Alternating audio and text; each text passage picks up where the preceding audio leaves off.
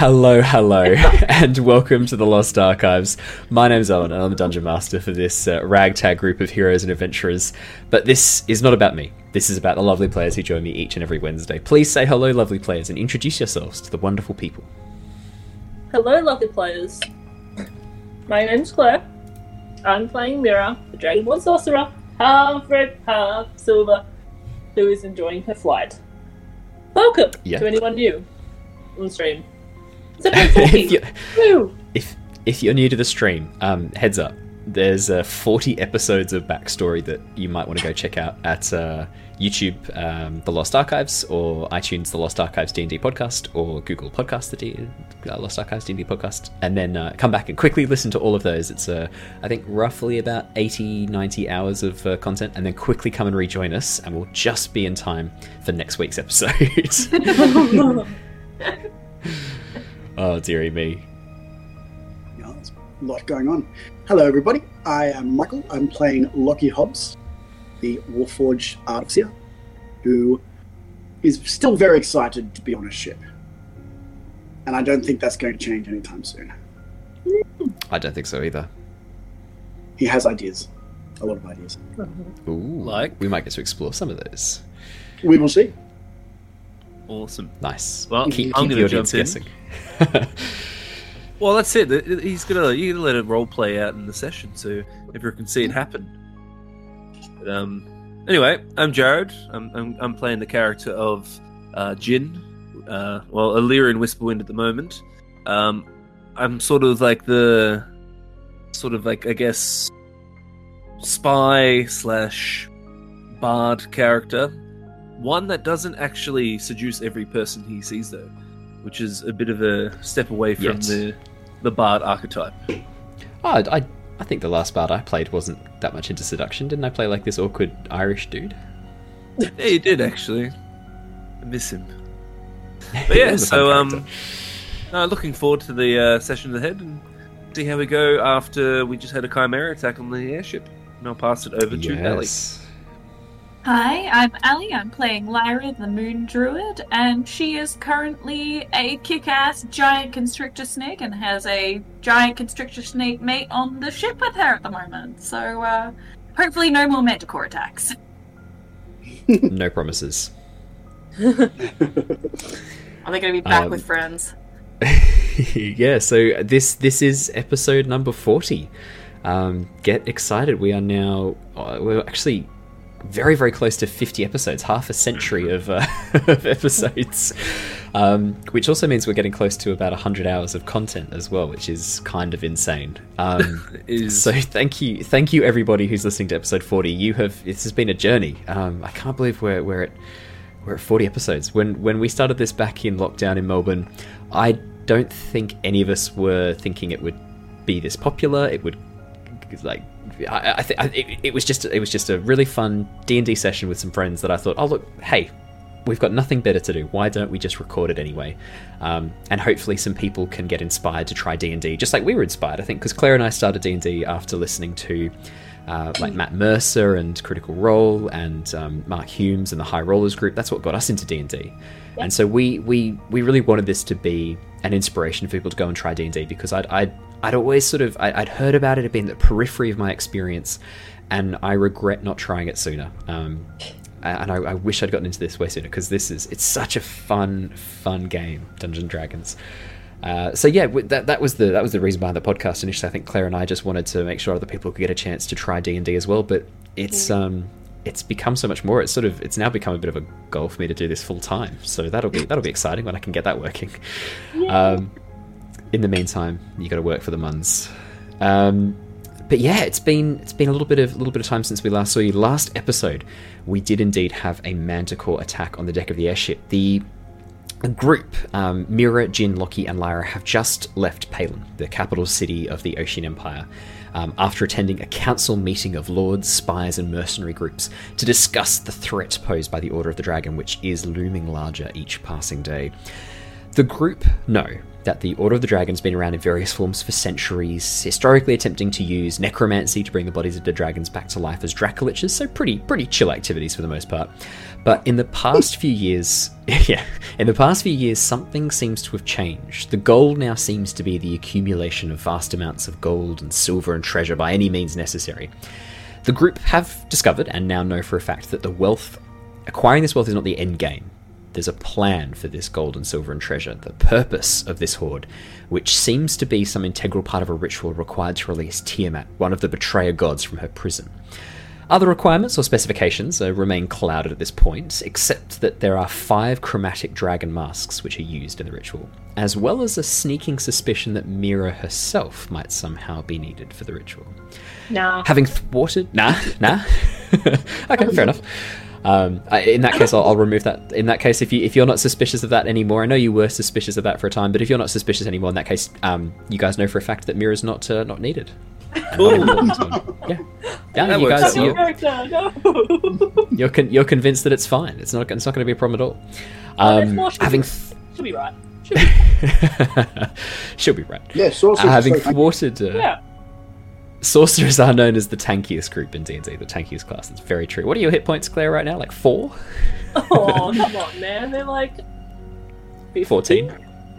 14. Okay. 50's not too bad. Having thwarted many of the cult's schemes, the Tempest Guild have now acquired an airship and begun exploring the vast open world of Nostea.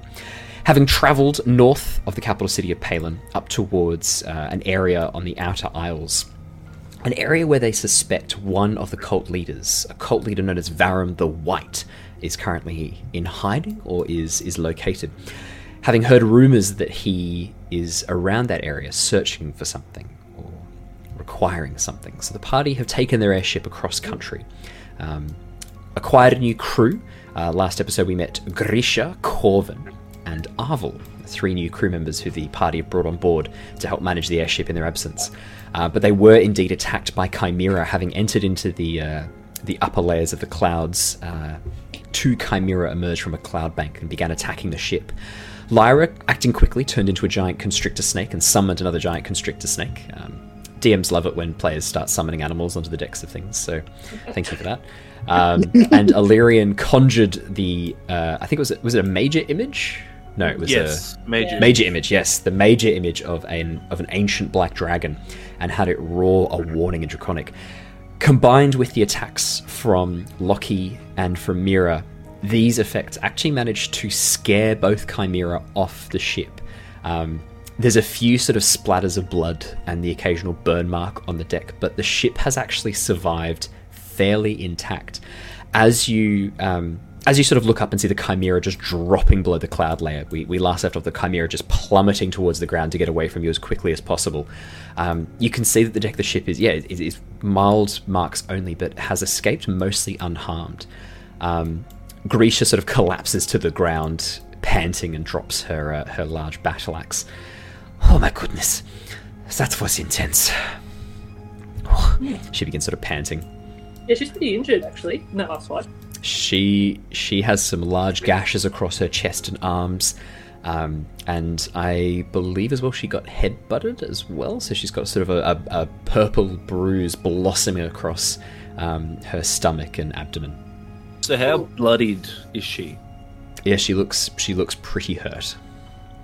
Okay. Alright. I would say significantly injured is the words I would use to describe her. Alright, Lyra's gonna walk up to her and sort of like... Slither up to her.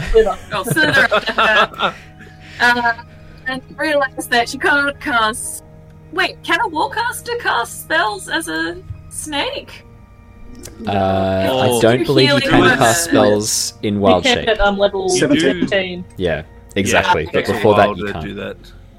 Alright, then she drops her snake form and she does a 3rd level healing word on her and just sort of like gently brushing her off on the shoulders, just being like, there you go, that was a good fight, alright, how are you feeling after this? And like she'll sort of give her the healing, just sort of see how she's going. I'm not feeling the best. That was I do feel a bit better now though, thank you. Yeah, just a little bit. Sorry, I can't do too much more. I'm trying to stock up my my healing kit. It might take a little bit. Previously it routed away after being, left for about 600 years. But so I am re-establishing this eventually. As you cast your 3rd level healing, what is that you've cast? Healing word. Yeah. 3rd level healing word. She regains 12 hit points, and you watch as some of the wounds knit back together. Large sort of scars still present, and the bruise softens somewhat, but is still this sort of aggressive purplish green colour slowly spreading. But the panting sort of slows a bit. She sort of sits back, her muscles sort of begin to untense a bit, and she looks a bit more relaxed and ready. Leosin sort of like moves around towards the front of the ship and goes, "My goodness, that was absolutely intense. Is everyone all right? Wow, that's a very impressive illusion of a dragon. I genuinely was quite concerned for a few seconds there that we were in a lot more trouble. That was..." Well, yes. It is very good that I was able to sort of let everyone know before it sort of appeared. If you had not said something, I probably would have tried to maneuver the ship to shake it off, which, I mean, would have meant that you might have been shaken off too, so that was very good giving me the warning. Thank you. Please, all warnings in future. Much appreciated. Thank you. It's, so the minor image or mage image is a concentration spell, so it lasts for 10 minutes. So I'm going to have the dragon sort of almost look like it just is now sitting down, like, sort of like on its, just sort of picking its teeth. And just sort of generally look like it's like lounging around now on the deck. Wow. Do you want to even like have it position itself as the figurehead for a bit and just do a few occasional roars? And what do you think? Yeah, that sounds like a plan. I can do that. And I sort of move it up here. Yeah. And it's sort of gonna go on all fours and sort of look up towards the sky. And then every now and again just let out some roars and sort of unfeel its wings to make itself look way bigger. Can you make me an intimidation check with advantage, please? I just want a figure that I can use heading forwards, because this will affect your random encounters. Oh, yeah. Natural 20, and so 27 and 25. Wow. I'm going to let you know right now, you're not going to have to roll any more random encounters for the rest of your journey, because if this thing's sitting up, oh no, it's 10 minutes. You said 10 minutes. We might have another one in the future, but yeah, I mean, as this keep black this going, it's a 3rd level spell. As this black ancient dragon moves to the front of the boat and begins roaring and breathing gouts of acid and just looking terrifying.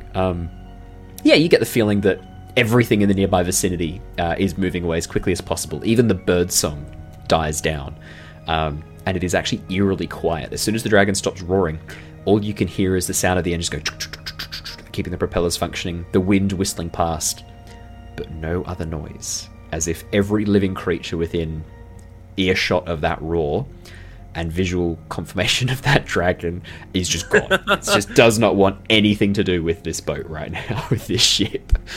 Amazing. Leosin sort of moves over towards you, Mira.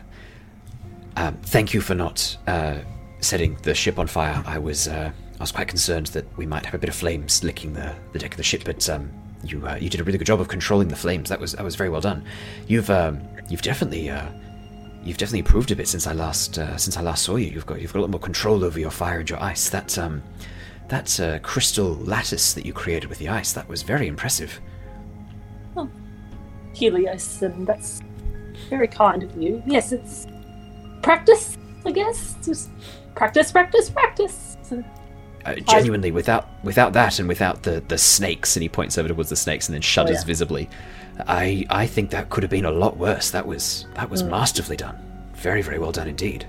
That is quite a particular set of skills, isn't it? That is a powerful combination. Those two working together. Mm-hmm. Yes, and I can see why you recruited.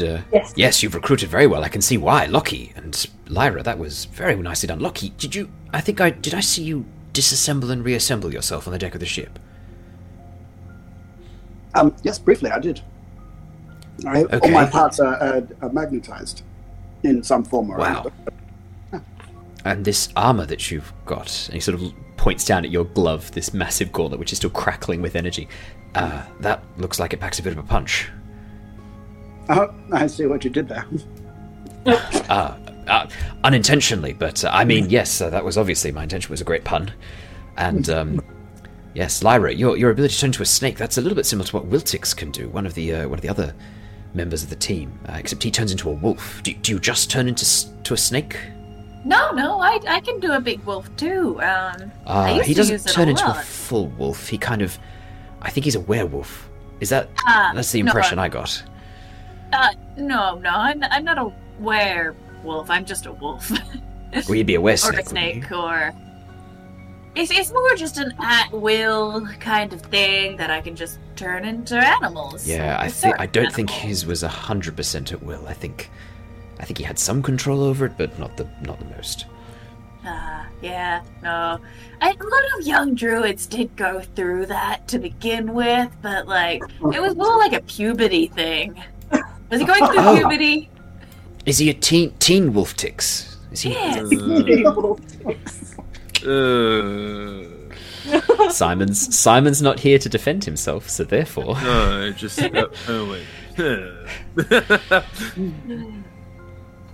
Yeah, wow. Well, I guess we better. What was that? Sorry, Mira? I said we've got quite the team, even if we don't have your brother or Wiltix. But recruiting, isn't it right? You see Corvin walk over to the edge of the ship and look over sadly, and then look down at the empty knife sheath that he had, because he threw a knife at the chimera, and it was still in the chimera when it jumped off the edge. He sort of looks a bit sadly and goes, "Lost and gone forever." What? Oh, I can replace that. That comes out of the company funds. That's an incidental. That's okay. Here you go. I'll give him a dagger. I've got a dagger. Oh, goody! A new toy! Yay! You make me so happy, Daddy. Oh God! And he claps his little wings together. I really wish Kenku could tell stories. Oh, I know lots of stories. Some that would turn your hair white. Oh. I don't know about that. I don't have any. Sure. And Corvin sort of steps up to you, Mira. Once upon a time, creatures, bird-like creatures, spied for the enemy and were punished.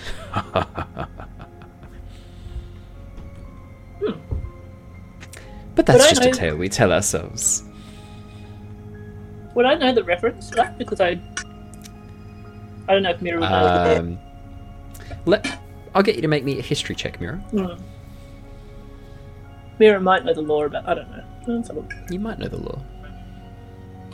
No. 3. Mira, you're like, that's a scary story to tell a child before bed. Yeah. Oh, Bit inappropriate bedtime story. With that, Corvin sort of steps away, moves back down towards the lower decks, looking like he's getting ready to continue getting some of the other things ready that he needs to get ready. Okie dokie. Well, would you guys like to do anything else on the deck of the ship? Grisha sort of begins moving around. Now that she's looking a little bit better, she moves back down towards and looks like she's heading downstairs to have a bit of a rest in one of the beds. It looks like she's ready for a bit of a lie down after that. So she heads down below and disappears below deck. What did you guys want to do? Was there anything you wanted to do during this time, or shall we jump back to the big map and let you move across? Just wanted to give it a once over, make sure nothing's stressed or strained or broken. Yeah, Yeah, I'd absolutely. join him and use mending just to see if there's anything simple that she can fix, like broken yeah. boards or stuff. Absolutely. Like So, Lockie, you remember that the forward left propeller is operating a little bit under capacity. It seems to be operating a little bit of a slower speed, and the ship is sort of leaning slightly towards the right as a result. Could you please make me a Arcana check with advantage? Cool. Given your history. So a 9 Wow. and a 9. Yeah, so Lockie, as you begin looking over the propeller, you're not 100% sure what component is not functioning at capacity. So you sort of direct Lyra, and it's very hard to get an idea of what she should be focusing the mending on. But Lyra does a bit of a general mend. It doesn't look like it has a huge amount of effect on the propeller, but the surface burns and the little cuts and grazes from the claws on the wood of the ship, yeah, Lyra can just fix up with a click of her fingers very, very easily. So it looks like the ship is looking okay, but yeah, functionally it looks like that front left propeller is still not 100% fixed at this point. You rascal. Going to have to shut you down at some stage and give you a good once-over. Lyra's just standing next to you. What? Oh, not you, dear. Miss Propeller. How long does your snake last, Lyra? I was actually just trying to look that up. Sorry, Cora's trying to eat my guitar. Up to 1 hour. Nice. Concentration for 1 hour. There you go. Yeah, so he's just gonna hang out until just she hangs out with you. Yeah. You see Leosin glancing towards it as he sort of retakes the helm of the ship. He sort of keeps glancing towards it, looking a little bit uncomfortable and just checking it's not close to him. Like, he's always sort of consciously aware of where it is on the deck of the ship. You get the feeling that Leosin's not super stoked with snakes. The conjure animals as well, is that an actual animal? Or it's not like it's a fey spirit in the form of an animal. So it actually kind of is an animal. Like, because it takes the physical form of an animal. I think the spell specifically says, like, you conjure fey spirits that take... Here we go. You summon fey spirits that take the form of beasts and appear in occupied spaces. So I would argue that it is essentially a real creature. It's just that it's a fey spirit that's sort of taken on the appearance of a beast and taken on physical form. So I think when I described this, I think I said like the air was pulled towards it to give it mass and matter, and that's how it formed this snake body around itself. I stand by that. I think the fey spirit summons matter and converts matter to take on the form when it crosses into the material plane. Not to get too physicsy, but sorry. Yeah, I'm gonna unpack how each spell works, molecule by molecule. Cool. Well, let's head back to the big map in that case as you guys continue on your journey. So I'll just bring us back over to. I always forget how long this map takes to load in because it's such a high resolution. So sorry, bear with us, guys. If you're watching this on YouTube or watching this on Twitch, I apologize. The map is going to take a few seconds to tick on over because it is such a high resolution map. I should try and do a compressed version of it. But yeah, you guys continue your journey over towards the north, the northeast specifically. What I will have you guys do is, could I please have Mira and Lockie? Could you both roll me a D10, please? Yes.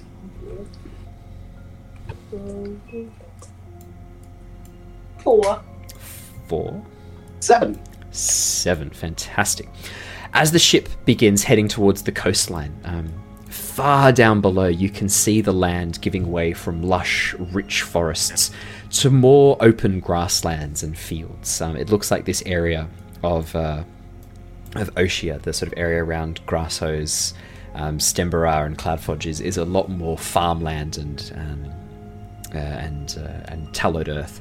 You can see large fields of what looks like maybe corn or some other sort of tall, leafy vegetable. Wheat fields sort of stretching below as well on the other side of Grasshose, and a couple of the rivers below as well, seemingly fished quite heavily with large nets and water wheels set up along their borders. As you approach the coastline, the weather begins to turn a little. You can feel the pressure drop slightly on board the ship, the air turning a little bit colder, and the sun disappears behind slightly grey, dark clouds out over the ocean. And as an air of decency, as the airship crosses Mitvar down below it, you can see this small fishing village on a bit of a ragged, rough coastline of cliffs and a shattered coast with no sand. The storm clouds begin growing darker and darker. The air begins to whip up and it feels colder, much less warm and friendly than it did when you first set off. My question is, what would you guys like to do? How long did it take Just us out of interest. to move from there to here? do you think? It's taken a couple of hours. So during that time, would you guys like to know what you would be doing during those few hours? So let's do that first. So yeah, so you've had about 4 or 5 hours of the airship moving across over the land below. Okay, cool. So we'll start with Lockie. Yeah, what would Lockie be doing during that time? Well, he was a little underwhelmed at the speed that he could get to the deck. So he's actually just for the past couple of hours just been looking at sort of that approach and doing a little poke around the window that's there. See if we could figure something out, some quicker way to get him to the deck. Yeah, describe for me what you're imagining. And let me see. Okay, well, he has the ability to make a rope of climbing. Yep. So I think the idea that's brewing in his mind at the moment is to create a series of trapdoors, but that will take some time. So at the moment, it's just like preliminary. So he's looking for a bit more of a bodgy way to fix it, so that maybe you can hang the rope of climbing over the railing, so it dangles near the window, so you can just go and grab it next time. Yeah, absolutely. You could just use a normal rope too. You don't have to necessarily use a magic item. You have to use one of your artificer infusions to create it. Yeah, he does. Well, it's just the rope of climbing with an action will pull me. So it saves having to do the climb. I can just yank on it and just Yeah, I mean, not a bad idea either. You could also have it. I mean, the trapdoors is a good idea. I like that. I think if you've got a bit of time, if you've got a bit of downtime and access to wood, you could easily put in 2 trapdoors on the decks above. Easy peasy. Mira, what would you be doing in your downtime? I think Mira... What should she be doing? I think she'd be trying to get everything organised. So, she'd be... I think probably the kitchen. I'm not sure of the state of the kitchen, but having rented in so many different places so long, I know that's kind of the first thing I like to organise. So I think Mira would just go into the kitchen and just organise everything. She might have even brought her own Tupperware and is now setting it all up. I love it. Fantastic. So yeah, you're moving about the kitchen, getting everything organised, the galley. You can see that there's it looks like Leosin has stocked the ship according to your instructions. So whatever you told Leosin to stock the ship with, he has done so. So there's large amounts of fruit and veg. There's a whole barrel of lemons and limes. It looks like Leosin takes the dangers of scurvy very seriously. And he's also stashed next to that 3 bottles of a clear white spirit. With the symbol on the bottle, it just says Amber Run on the bottle. Amber Run, Amber Rum. Well, it is Clear Spirit, so it does seem like an odd name for you. Yeah, interesting. And then he's also got some salted meats, some cured meats, and salted meats, and some jerkied meats. But he's also got a cooler box, so you can see that there is a underneath the stove area. It looks like the stove is actually powered by the cooler box. So there's 2 gemstones, a sapphire and a ruby. The ruby is directly underneath the stove, the sapphire below it, and it's connected by thin copper wire. And it looks like the sapphire is drawing heat into it and then passing it into the ruby. So it's cooling down the area below the stove to turn it into a fridge and providing heat to the ruby to be used for cooking. So it looks like it's some sort of like arcanist heat transfer device. So it's not creating or it's just moving heat from one area to another, which is looks like to be a pretty powerful enchantment. Sorry, not powerful enchantment, a pretty standard enchantment. Mira kind of sniffs at that and goes, pretty simple. I'm like you, but better. Yeah, that's right. I'm a fridge. Yeah. No. The other thing, I think the other thing I was thinking about with Mira is because there is the three decks in the kitchen. Yep. Is there like any pipes or things that go? Oh well, let's jump back to the airship map for the moment. In that case, I think we're doing some stuff for the airships. Let me take us back to the airship map, and I'll move us back to the kitchen area. Why is Roll20 being weird? Putting a little moment. Are you guys okay? Yeah. There we go. I'm okay now. It's just That was really frustrating. Let me bring you down to the kitchen area, Mira. That's the engine. That's the kitchen. Perfect. So we'll bring you across to the kitchen. Yeah, because Mira would love nothing more than to have a pneumatic piping system for messages. Okay. There are no pipes in the kitchen currently. It looks like the kitchen is directly above the engine room. So this sort of corner just below the very edge of the wall that joins the kitchen to the stairs at the deck, the back deck of the ship and the stairs up. It looks like that does join to the engine room, and it also goes up and connects to the upper, to the actual, like, the wheel of the ship as well. It looks like it comes up right onto the top deck where Leosin is currently steering the ship. You think that even if you put it in this corner here, you could probably even have a pipe coming out into the common area just beyond. You've got a pipe there, pipe down to the engine room, and a pipe up on top. So yeah, you think there is definitely room for some sort of pipe system to be installed so that you could shout. Even just shouting through the pipes would be enough to carry the noise, because if you had like copper pipes echoing the noise up and down, you could easily reach all. Yeah. She makes a note to talk to Lockie about it later. She does a little drawing of it, which is probably not technical at all, but it's like, a pipe and it says kitchen and it says, but she's drawn it. Okay, I'm going to get you to make a check, just out of interest.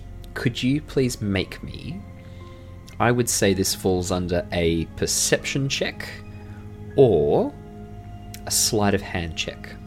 Oh, okay. Let's try. I know, weird combination. Unusual, Whichever one you choose, I'll describe what you get from it. Alright, I'll try sleight of hand. Okay. 4. God, I'm rolling so good. Yeah, no, you make your technical drawing, you think it looks pretty good, you reckon this could work. You've got nothing stands out to you, you just think, yep, fine, easy peasy. Excellent. I'll go and show Lockie at some point. Absolutely. Jin, what are you doing while all this is going down? Currently I've got you at the front of the ship maintaining the dragon. So that only lasts for 10 minutes, so by that time the dragon's gone. I would probably be in that room next to the kitchen. Mm-hmm. So, like, in that room on the table. Yep. And it's pretty simple. I'll just be working on getting my thieves' tools done again in downtime, so I can become proficient with them. Absolutely. Yep.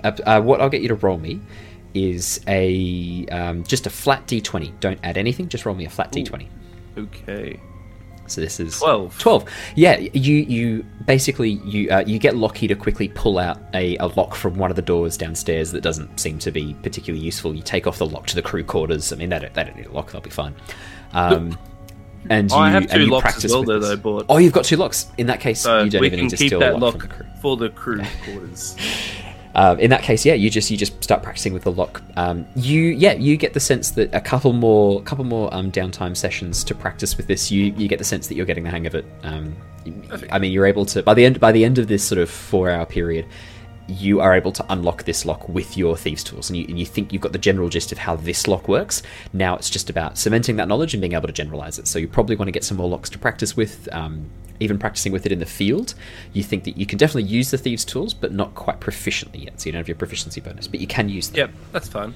Well then, after that, I'll probably just have a quick talk to Lockie about just having him, because he's an artificer, just help me sort of with other with other locks, so I could have more varied locks. Yeah, I'd say as you sort of are finishing up, Lockie sort of stamps down the stairs, getting ready to head to the engine room. He's been sort of moving between the upper and lower decks, planning out the areas where his trapdoor's going to go. You can see he's got some chalk, and he's marking out sections on the floor and the roof where he's sort of planning the best location for this trapdoor. And as he sort of comes back down again from upstairs, you see him sort of stamping past. Lockie. Here. Oh, yes. Hello, Jim. Just a quick little talk. I'm just doing some little training, sort of upskilling myself. There's not really an accomplished thief on the team, so I'm sort of taking that upon myself.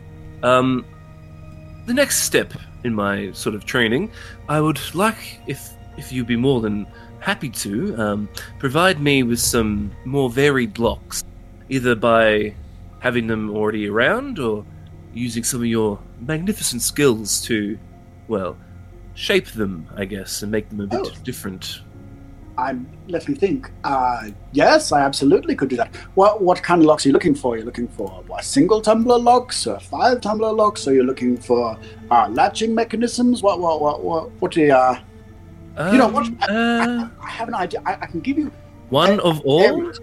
One of all. That sounds like a fantastic choice. Okay, how about? Let me see.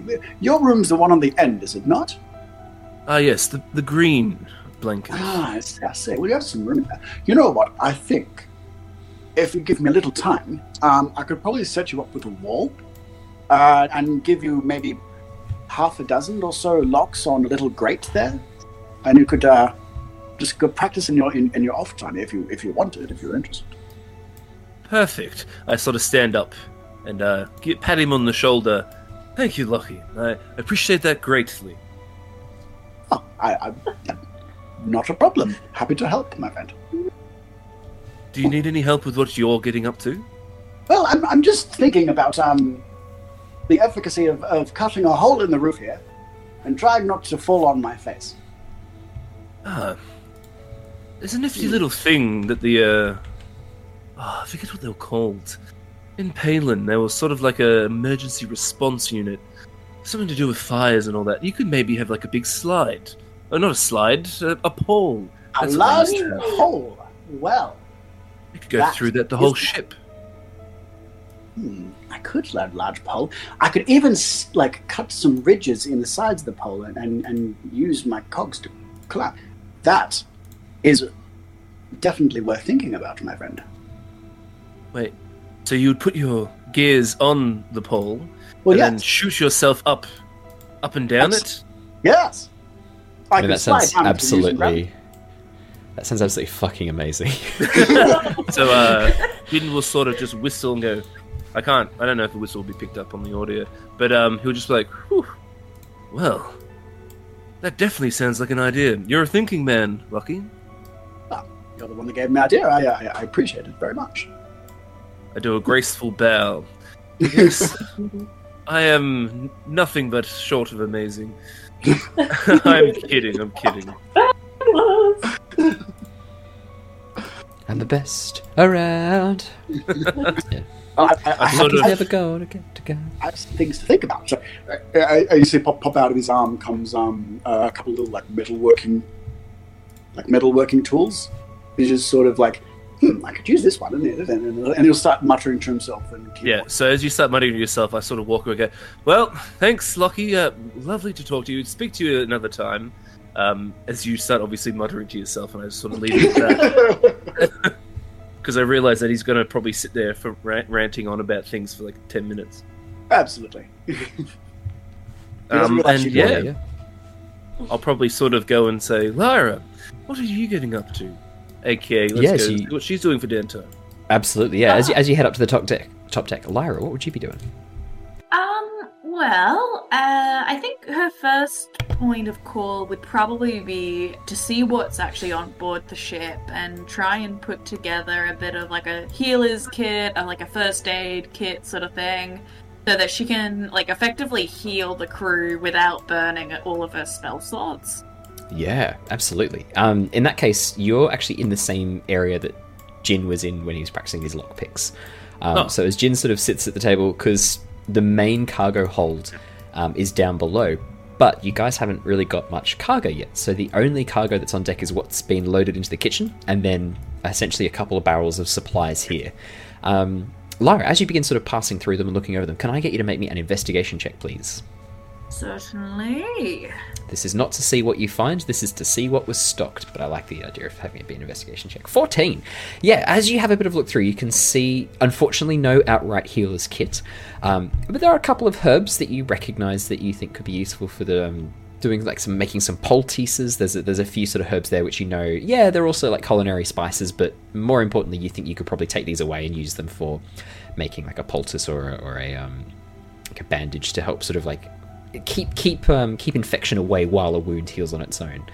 And there's a couple there as well. You can see ginger, which could be quite useful if someone's feeling a bit poisoned. You know that ginger can also make them feel a little bit better.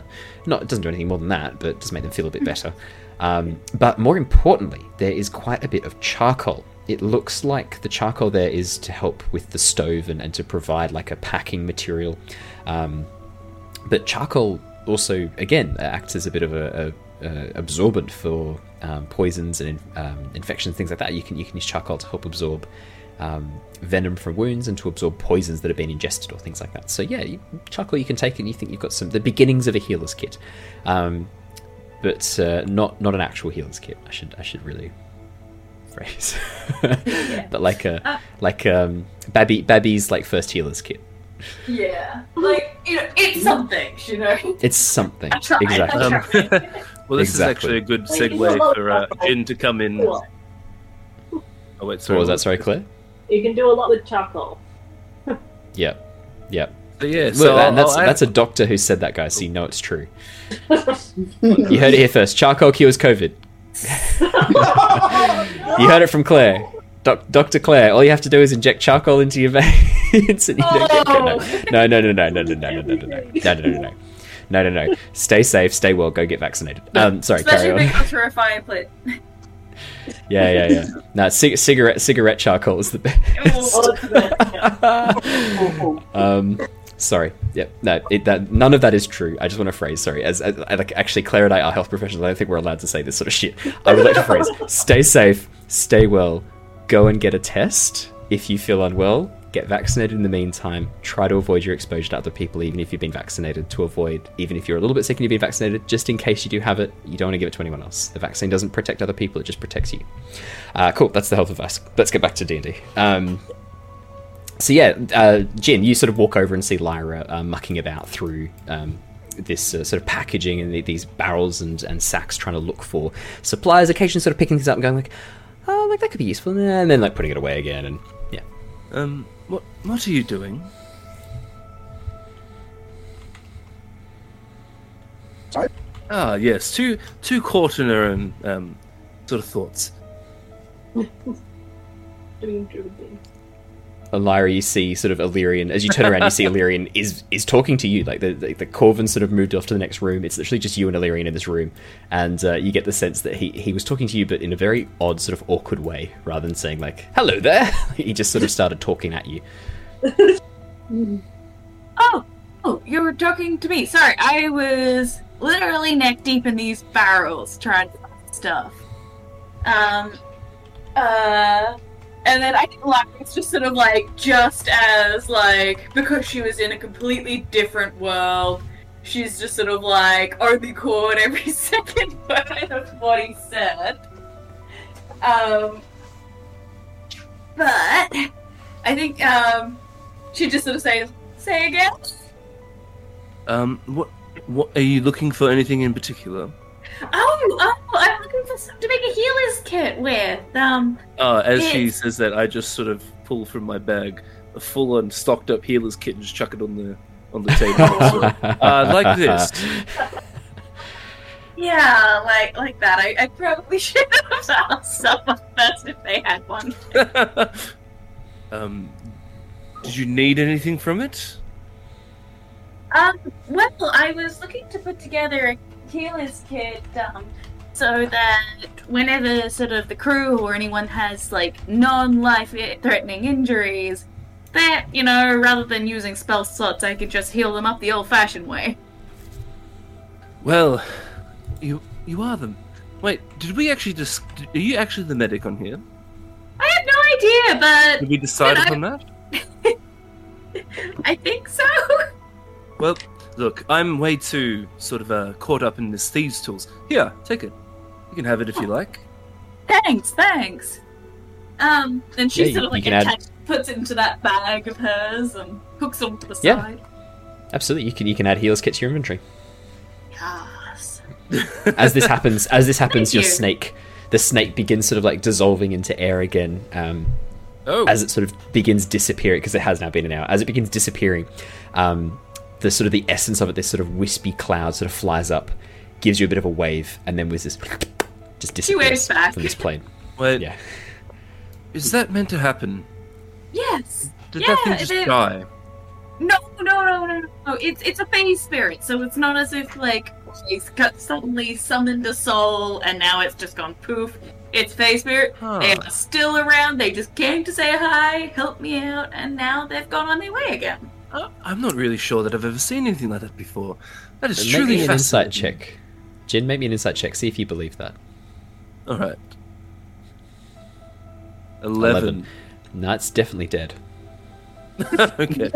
Nah, I just sort I'm of. kidding. Oh, okay. Nah, you're not sure. You're not sure. I'm just sort of looking at it disappearing, dissipating into smoke, looking at Lyra and just going, What, magic? Was that magic? Is that why that all just happened? Yes, yeah. I mean, I guess so. In the sense that, Huh. well, I mean, other magic that involves Fae usually involves more asking rather than demanding, you know what I mean? Oh, so that thing could have said no to you. Well, I don't think that particular Fae would have come. I mean, it's not as if I'm summoning a particular spirit. It's I call out to the spirits and say, "Hey, I'm fighting some manticores over here. Like, does anyone want to come help?" And those who choose to come, they come forth. That is a bit like me, but I get my powers from something else.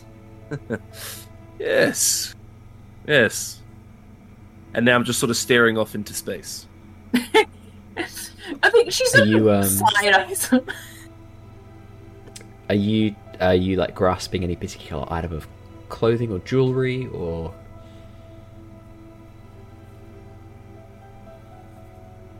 No, just looking at space. Yeah. Like, it's all within, if that makes sense, Owen, Yep. That is correct. from the backstory. But yeah, I'll just sort of Absolutely, yeah. look off into the distance and sort of shake out of it and go, I don't know where I went. Well, it's always nice speaking to you, Lyra. Very interesting chats. Talk Yeah. soon. And Always sort of happy. just walk off. Yeah. She shouts Perfect. after him. Always happy to talk to you too. Yeah, quite right. Well, see you soon. And I disappear into my room. Okie dokie. I will bring us back to the main map. Yeah, as you begin crossing over, so all of this is sort of happening over that period of time, and then gradually, as the dark clouds begin drawing closer and covering more and more of the sky in front of you, you can see that the area that you're heading into over the open ocean does seem to be rather stormy. As you sort of just get to the edge of the coastline, the ocean sort of comes downstairs. I've just slowed the ship for a moment. What do you want to do? We could try and power on through. I don't like the look of those clouds, though. What do you think? Gathers all of you together, I should specify as well. Oh, that makes it, yeah. Yeah, gathers everyone together. Right. Okay, I so- just. What's the plan? Do we want to keep going? Do we want to take a break? Park the airship? Just stay in the air here? What are you thinking? So these clouds, do they actually look... Do they look like a storm is coming? Like, what is happening? Come have a with look. this? He leads you up to deck and points. Oh. In front of you can see that the sky has grown quite dark. As the sun begins setting behind you, you can see that the light sort of reflecting onto these clouds, this beautiful sort of golden yellow light, is shining onto very dark storm clouds gathering in front of you. No thunder or lightning, no rain over the ocean, but definitely a section of swirling dark clouds in front of you. That probably isn't what we want. Lyra, what do you think? How bad does it look? Based on her history and sort of knowledge of cloud formations, how much Oh, yeah. does Lyra know? That definitely sounds like a nature check with advantage. Nice. Ooh, yeah. Nature with advantage.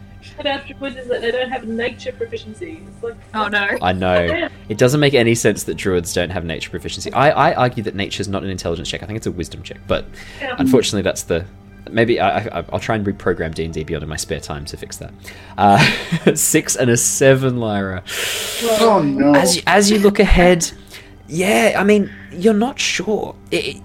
Your knowledge of weather formations, you've not spent a lot of time over the open ocean. Over land, you'd think like, oh, there could be a little bit of a storm, but not going to be that intense. You don't think it's going to be that bad. You think Leosin's getting a bit sensitive, maybe. Doesn't look too bad to you. I mean, it's not storming. I mean, how bad? Yeah, there's no lightning or thunder right now. Yeah, I mean, yeah, there's no lightning or thunder or rain, but like, I'm also probably not the greatest person. Like, I don't have that much history over oceans. Like, I mean, how thick are ocean clouds normally? Like, with the speed of our airship, how long would it take us to get through, say, for example, this cloud that we know nothing about? Well, the problem is I can't see through it, so I don't know how far back it goes. So I couldn't answer that question. Could be... What about ballpark? How much on average are they? I don't know. I've never sailed over the open ocean either. This is my first time. I flew this airship from Oxenfurt, which was overland. I mean, I did fly over the Fey Lake, but it's not that big. Should we ask Grisha? Oh, She's been on airships before. She might know a thing or two about this stuff. maybe Yes, Corbin I'll as get well, Grisha. if he's got navigation documents. They might reference the typical weather patterns. Yep, I'll get him. And Arvel is from the south. He's from the Shattered Isles, which means that he had to have crossed an ocean to get to Oshia. So I'll just bring everyone. Leosin sort of disappears for a few minutes, then comes back with the rest of the crew. They sort of join you in the common area looking around. Corvin looks and goes, something very important to discuss. Isn't there? Leosin goes, please. Oh gosh, it sounds a bit weird hearing my voice coming from your beak. Right, so questions. Have a look. And he points up on deck, and the crew have a bit of a look. Storm clouds. What are we thinking, everyone? What's the consensus? It looks to be a storm over ocean. We should probably not be getting involved with that. Why would you fly into a storm cloud? Good point, Grisha. Yep. Corvin goes, I am a brave warrior, but sometimes one must run. Didn't you say glorious before? Yes, he did. Brave warrior. Okay, very interesting. So he's both brave and Same voice, but different Right. different saying. Same And Arvel looks and goes, I'm not familiar with storms per se. I mean, I've only been across on a ship on the ocean. I'm not sure how bad it would be in the air. I'm assuming a lot worse than on the waves. Could we fly over it? Is that a thing we could do? I was just thinking we are, that. Yes, we are somewhat limited in the height that we can go to safely. And he sort of points and looks. You can see that the sort of an anvil-shaped storm cloud right in the very center. I think that might be a bit high. We could try and get up and around it. What do you think? Well, I think we should listen to Grisha. She said not to go anywhere near that. Oh, I do not advise flying into a storm cloud. Flying over a storm cloud? Yeah, sounds like fun. Captains I have been on ship never try. They too baby. They turn away and land ship. Too boring. We should try going over. That's a good idea. I like that. These safety concerns, are they, sort of, are we talking about like a lack of air kind of safety concerns, or more the ship doesn't have enough air to fly in and it falls out of the sky? Because captains never sail ship into storm cloud, I cannot tell you what it's like inside storm cloud. I can tell you that they say that winds can be strong and knock people off the ship if they are not tied down or not holding on. What else they say? Water can ruin engine. That's the main things they talk about. But if we go over, problem solved. Would Locke have any idea of like air rarefication over a storm cloud? And also, would he know that if turning the engines off during a storm makes it more or less likely to take damage? Lockie, you can make me a nature check, please. Oh, Lockie's actually ironically better at Lockie's actually able to make these checks. Yeah. Nature should be a wisdom skill. it really should. I actually 100% agree with that. It's only And I would argue that insight is. I think insight should be either wisdom or intelligence, because I think insight as well. Like if you're trained and knowledgeable of how, like, because otherwise, like if we're thinking about it in that way, psychologists wouldn't be trained; they'd be selected. yeah, Right? Yeah. If it was wisdom rather than intelligence, like psychiatrists and things like that, like it wouldn't be. You couldn't train it. 11, And Lockie. while we're on this bend, I reckon that Yeah, intimidation go. should be both charisma and strength. I agree. Yep, I agree. Yeah, 11. As you have a bit of a look, Lockie, you can see already, like, sort of taking a moment, going into analysis mode and looking at the sky ahead. Yeah, you get that. You can already see that the top of this cloud formation, there, it looks to be quite a bit of wind above. And feeling that pressure drop as well, you get the sense that there is a bit of a pressure differential on either side of the cloud bank, above and below, as well as in front of it and behind it. You get the sense that one of the main things that's going to be an issue for the ship is going to be dealing with sudden drops in pressure and sudden increases to wind as well. So if the wind gets very, very strong, it doesn't matter how fast the engines are going, the airship's going to be pushed around a bit. I mean, it's not... The engines themselves are propellers. There's a point where the wind is going to be stronger than the propellers are. Looking at the propellers, you can see that the ship is set up so that if lightning were to strike the ship itself, any of the metal components of the ship, it looks like all of that is then... There are wires connecting it all towards the bottom of the ship, where it looks like potentially there is even a little lightning rod underneath the ship. I'd probably say, given your analysis of the ship, you've had 2 opportunities now to spend a lot of time looking at it. You get the sense that if lightning were to strike any of the metal components, the lightning travels through those components and then is discharged out the bottom of the ship. So the lightning bolt basically continues as if the ship wasn't there. The ship sort of acts as it is a conduit to move the lightning. Yeah, exactly. Yeah, it's just a conduit to move the lightning from through it as quickly as possible and then discharge it out of the ship again. But if lightning were to strike any of the wooden parts, or if the lightning strike was particularly violent and it overloaded that particular system, you're looking at problems potentially with fire, with electrical short circuits. And even if it's a strong enough blast of lightning, enough elemental energy will actually disrupt the ring that is keeping the ship afloat, that ring of crystal and metal underneath that allows the ship to fly. And if that was disrupted even for a moment, the ship would begin plummeting towards the ground. It would lose the ability to fly. Not permanently, but it could be interrupted for a period of time. Well, that's quite enough to be going on. Look, it would seem that this is possibly a folly idea. Going over may work, but if we hit a bad pocket of air, we're just going to plummet into the storm itself. There's nothing to stop us but gravity once we get inside. And once we're in turbulent air, I'm afraid the propellers aren't going to be as much use as well. So our maneuverability will be down, as well as our visibility. Right, so if we were going to go over, we'd want to be avoiding that hammerhead section there, that anvil. And Absolutely. you see Under Leosin it? point to the... Well, under it has a similar problem of... No, just like around it. Like, I mean, I know that our destination is on the other side of this storm, but like, if the storm's not super like large diameter-wise, can we just like around the edge of it and just ditch the storm altogether, or is that like too much time?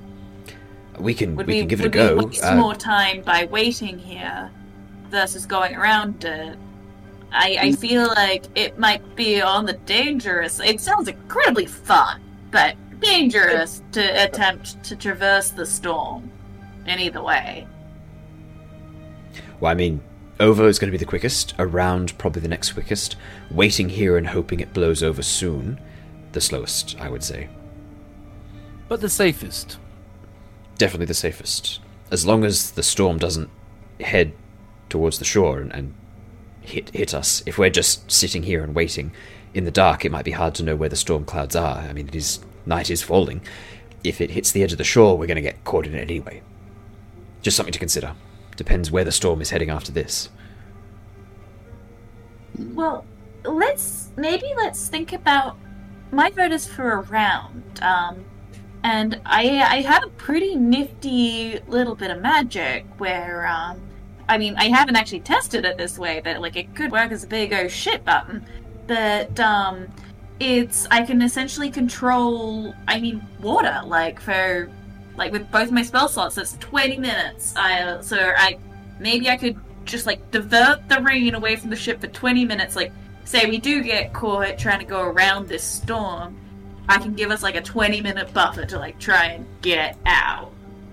Rain, that sounds very valuable. Rain is one thing, but what worries me more is the wind. Is there anything you can do about that? Not physically. I can pretend I can make a hallucinatory bubble around the ship, and we can feel really safe. It'll do absolutely nothing, though. I've got a question. Does rain count as flowing water? Yes, I'm going to rule. Yes, it does. I am going to rule yes, it does. Technically, I think rain counts as flowing water. I was just reading the spell. Until the spell ends, you control any freestanding water. However, for redirect flow, it does say you cause flowing water in the area to move in a direction you choose, even if the water has to flow over obstacles, up walls, or in other unlikely directions. So I could just divert it around us. I'm going to argue. And I'm probably going to be told off by people in the comments for this, like I am occasionally for my DM ruling. I'm going to argue that I think that's fine. I think redirect flow can be used, and it's a cube that's 100 feet on a side, right? Yeah. Yeah. You could essentially create a giant sphere protecting the ship from rain. I'm going to argue that you can do that. But only for 20 minutes. Only for 20 minutes. It depends what you mean by liquid, because air is technically a liquid, right? No, air's not technically a liquid, Lockie. It's not. Air's a gas. Nice try. But it depends on how much is condensed, right? No, but water vapor. I'm sorry. I'm sorry, but water vapor is not a liquid. It is a vapor. That's why it is defined as an interim state of matter rather than a separate state of matter. It's an interim state. No, you are wrong. I'm ruling it. Second thought. I'm ruling. Two DM rulings. Part water affects rain, and absolutely no, air is not a liquid. So I shouldn't have to make that ruling. Third question. Yeah. If I can make redirect enough rain, say if it's we're in the center of the storm, there's a bunch of water, can I redirect enough rain away from the ship to create an actual bubble, essentially excluding the rush of air also from us because it's getting buffeted by the rain, so that we've got rain shield. Ooh. It's pushing it. I'm gonna say that if you're using the water, let me just read the spell again. I want to make sure I don't get yelled at for this one. I'm actually, it kind of falls under part water a little bit as well. The separated water forms a wall to either side. But once it moves beyond the spell's area, it resumes its flow based on the terrain conditions. Could you use it to create a protective shell of water? I'm gonna rule that you don't know until you try it, because I reckon that's a unique use of that spell that I don't think anyone's used that before. So I'm going to rule that it's you don't know. Edition. Oh god. Sorry, I just realized something. Can I add my decanter of endless water into the mix to again use the decanter to, for 20 minutes, create a bubble of water, a shield of water around the ship, and so it's essentially the rain that falls on it will just land on it and grow, or fall out the bottom due to gravity. So, the spell control water does not say you can create a shield of water. So, you can cause a flood. You can part standing water to make a trench that you can walk through. You can redirect flow, or you can create a whirlpool. So redirect flow, right? So it's going out of my decanter, but it's not able to fly. Down. So it says that you can cause flowing water in the area to move in any direction you choose, even if the water has to flow over obstacles. But it doesn't defy gravity. It still has to obey the laws of physics. So the way I was imagining you redirecting the rain is basically what you're doing is you're creating this wedge shape at the front, and then the rain is being pushed to the side and then falling. But it's still falling the whole time. You're not sort of you're not Moses. I just want to get that out there right now. You're not. I mean, you can. So cool. If we were able can to be spin Moses. the decanter upside down above the ship, could you not make a bubble as the decanter keeps flowing? But that I would say that's a bit more likely. Like if you had the decanter high enough above the ship and then have it, but then the decanter's just going to get blown away unless you can keep it in. I mean, this is some really good questions. I feel like this is... Tie it to like cool. But Mira, could you freeze the inside of our not a bubble? I was If just you about to say, you know what's solved all these fixed questions? Shape water. Shape water. Shape water. However, hang on. What's the size of the area you can affect with shape water? Is it 100 feet, or is it a lot less than that? Nah, shape water is 100 feet. Because I'm pretty confident the shape water cantrip only affects a 5-foot cube. Yeah, that was my understanding of shape water. I can, however, freeze water for an hour, so I could make a frozen shield out the front potentially. But my okay, no. Do you know what? I will say that if you two combine forces, if Lyra and Mira, so Mira has a decanter of endless water turned up. She uses control water to create. I'd even say part water could be used for this. So you basically tip a whole bunch of water onto the deck of the ship. You part it up into a wall. Mira freezes it in front. You've now got a wall of ice at the front of the ship. What happens next? What's the plan here from this point onwards? So now the whole front of the ship weighs substantially more than it did before. The ship flips over, tips all of you into the ocean. What's the next? What happens next? What's in your minds? How does this help? I feel like this like a frozen bubble, essentially. It's okay. Even if you could use those two spells to create a frozen bubble, I mean, it's not going to be that strong. And if you're in a storm, that still means that the frozen ice bubble is going to be flung about. Unless you can maintain the ship in the exact center of that ice bubble, it's just going to be you smash into the edge of the ice bubble and it shatters, and then you crash. I love it. It's so imaginative. It's really imaginative. But what you're saying just defies almost all the laws of physics and the rules of your spells that you're trying to cast. I love it. It's great. But what you're saying I don't think is possible. You wait. I know stuff yet. I know a hamster ball of ice. I know a hamster ball of ice, and just yeeting yourselves through the storm sounds like fun. Oh my god, we can catapult ourselves. I've got so many problems with this, though. Like, think about it. You won't be able to see where you're going, which means that the wind is just going to fling you across, like, into the ocean. Like, you're going to have no idea where you are. How's the ice going to stay up? Isn't it just going to drop immediately and shatter onto the deck of the ship? I mean, if you don't think about it, it's great. If you think about it for even a second, what you're suggesting is really...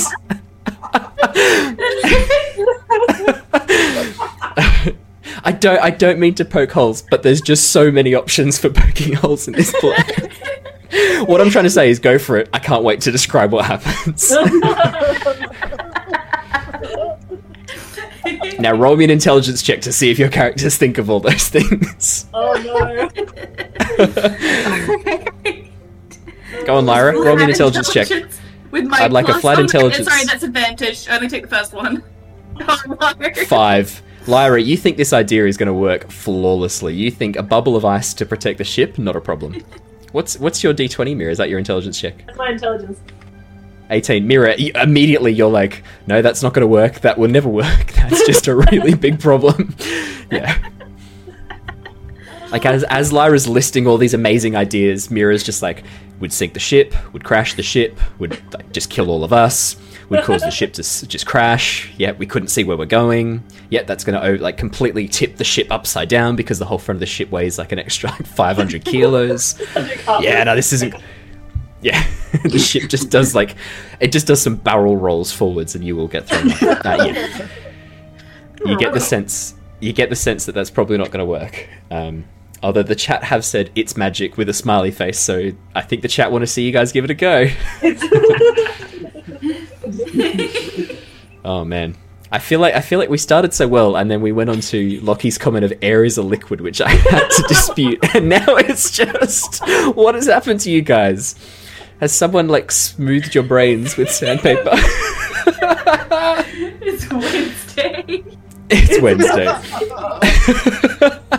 Oh, dearie me. Look, Ali, I'm going to give you inspiration for your ideas, because they're amazing, but Mira knows for a fact none of them would work.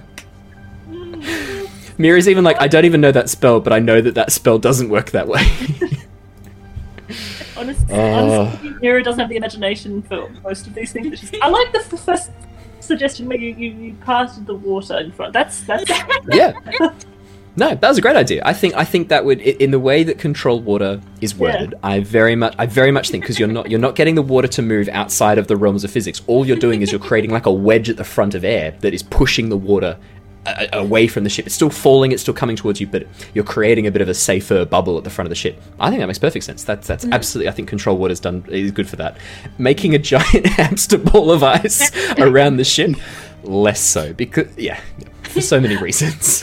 I think she might be finishing this, like, just bomb of, like, oh, we could do this, what is this?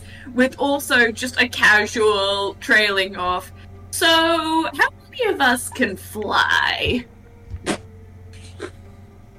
Leosin looks around and goes, I don't think anyone on this ship can fly. That's why we have the ship, right? Like, isn't that why I bought the airship? Because none of us can fly, and therefore I'm thinking more of like an emergency thing. Like if one of us can like fly, sometimes someone accidentally falls overboard. I can cast Featherfall. Yes, and I have these little tokens, Featherfall as well. That's literally about it. Yeah, that's not flying either. That's just falling slightly slower. It is. It probably wouldn't help us being this far up. No, probably not, actually. So what's the plan? Straight into the storm, then? Is that? Around it? Yeah, we can go around. Absolutely, we can try going north or south. Trying to get around it. Absolutely. Please. Which way do you want to go? It looks like the storm is coming from the northeast, which means that if we want to go to the northwest or the south, the northeast or the southeast, we'd be good to go around it.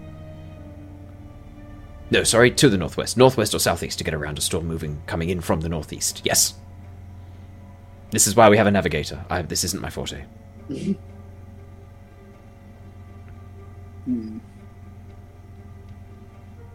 Well then, we actually do have a navigator though, as I look at Corvin. Yeah, Corvin steps forward, having not really been paying too much attention to the goings on, and holds open a map of the area. It looks like he's been sort of paying a bit of attention to the storm, trying to map its movement, and you can see that the storm does seem to be moving. It's coming from the northeast. It does seem to be moving towards the southwest. And Corvin sort of points to this dotted line he's drawn heading over towards the northwest to get around it, and then just heading straight east from that point onwards. That would actually quite nicely head towards your destination. Well, this looks quite good. Yes, this also, could, I was going to say, it also puts the slightly ducky engine on the other side of the storm, which might be good too. Just in case we get to breathe. Yeah. Really good idea. I hadn't even known that. What do you mean, ducky engine? What's wrong with the? It's one of the engines not quite fine. Right? It'll get us where we're going. It just I don't know. The third cycle's limping a little. It's fine. I'm sure that means something. Yep. Do you not notice that every now and then it will slowly list to one direction as you're driving it? I just assumed it's like a shopping trolley. It just sort of. Is that not how airships work? No, it should be going perfectly straight, my man. But sure. Oh. The man told me that was normal when he sold me this. The man lied to you. Fuck. It's all right. But when we set down somewhere and shut the engine off, I'll give it a going over and a fix it up for you. Not a problem. Oh, okay, great, fantastic. well done, Mira and Jin, for getting an artificer on board. Fantastic. This has been fantastic. We would have been in real trouble without Lockie here. How long would it actually take to fix that? A few hours, maybe? Yeah. Right, so I could do it. we don't Yeah. have the time right now, then, it seems. No, probably not. Like I said, it's actually not super serious. Well, it might be if we need to maneuver inside a storm, but it's not crazy serious at this point. But it is something that is on my to-do list in the future when we do set down somewhere.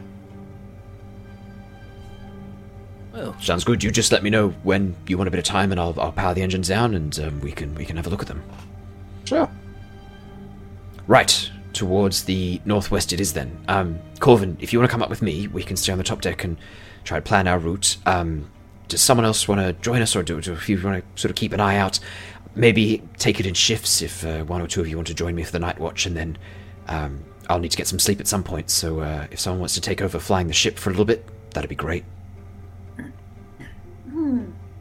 I can join you up on the deck for a while. No problem. I don't need to sleep, so...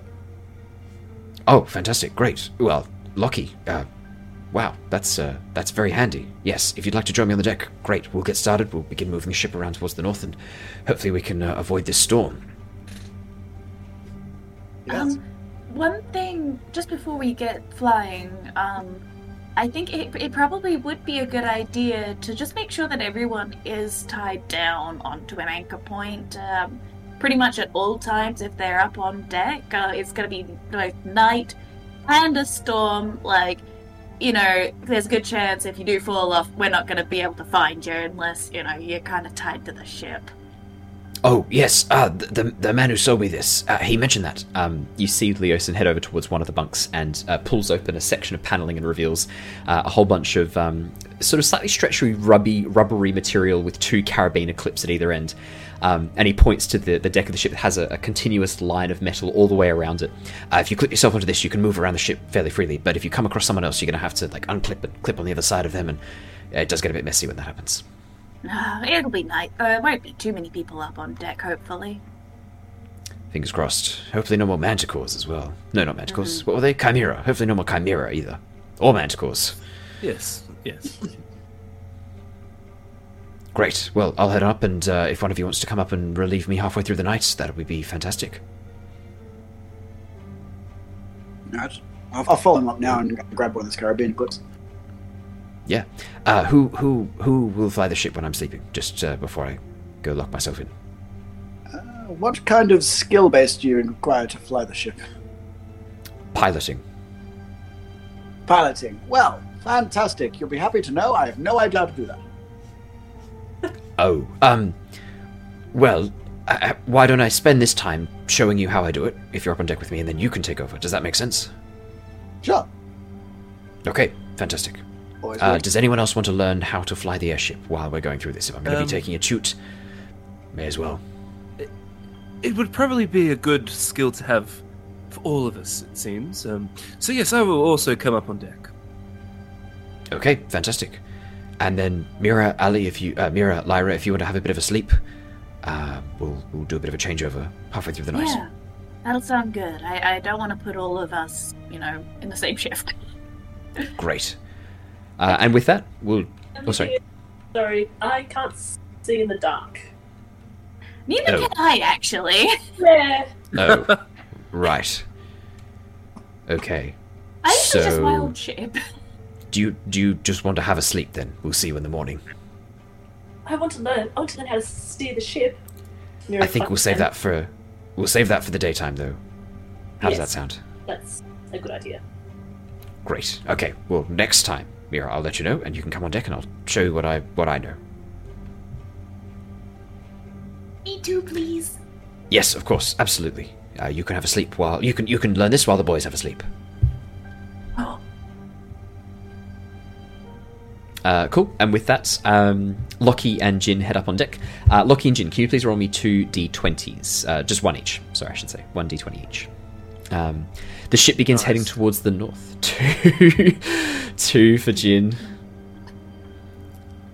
The ship begins heading towards the northeast, traveling around the coast and avoiding the storm. You can see that over the course of an hour or so, the storm clouds get darker and darker, and rain begins falling over the ocean. Before long, the winds, even this far away from the storm, begin whipping up, and the ship begins to be a little bit more reactive to the movement of the air, and Leosin has a little bit more trouble keeping it under control. But as you guys are heading in the opposite direction that the storm is heading, you avoid getting too close to it.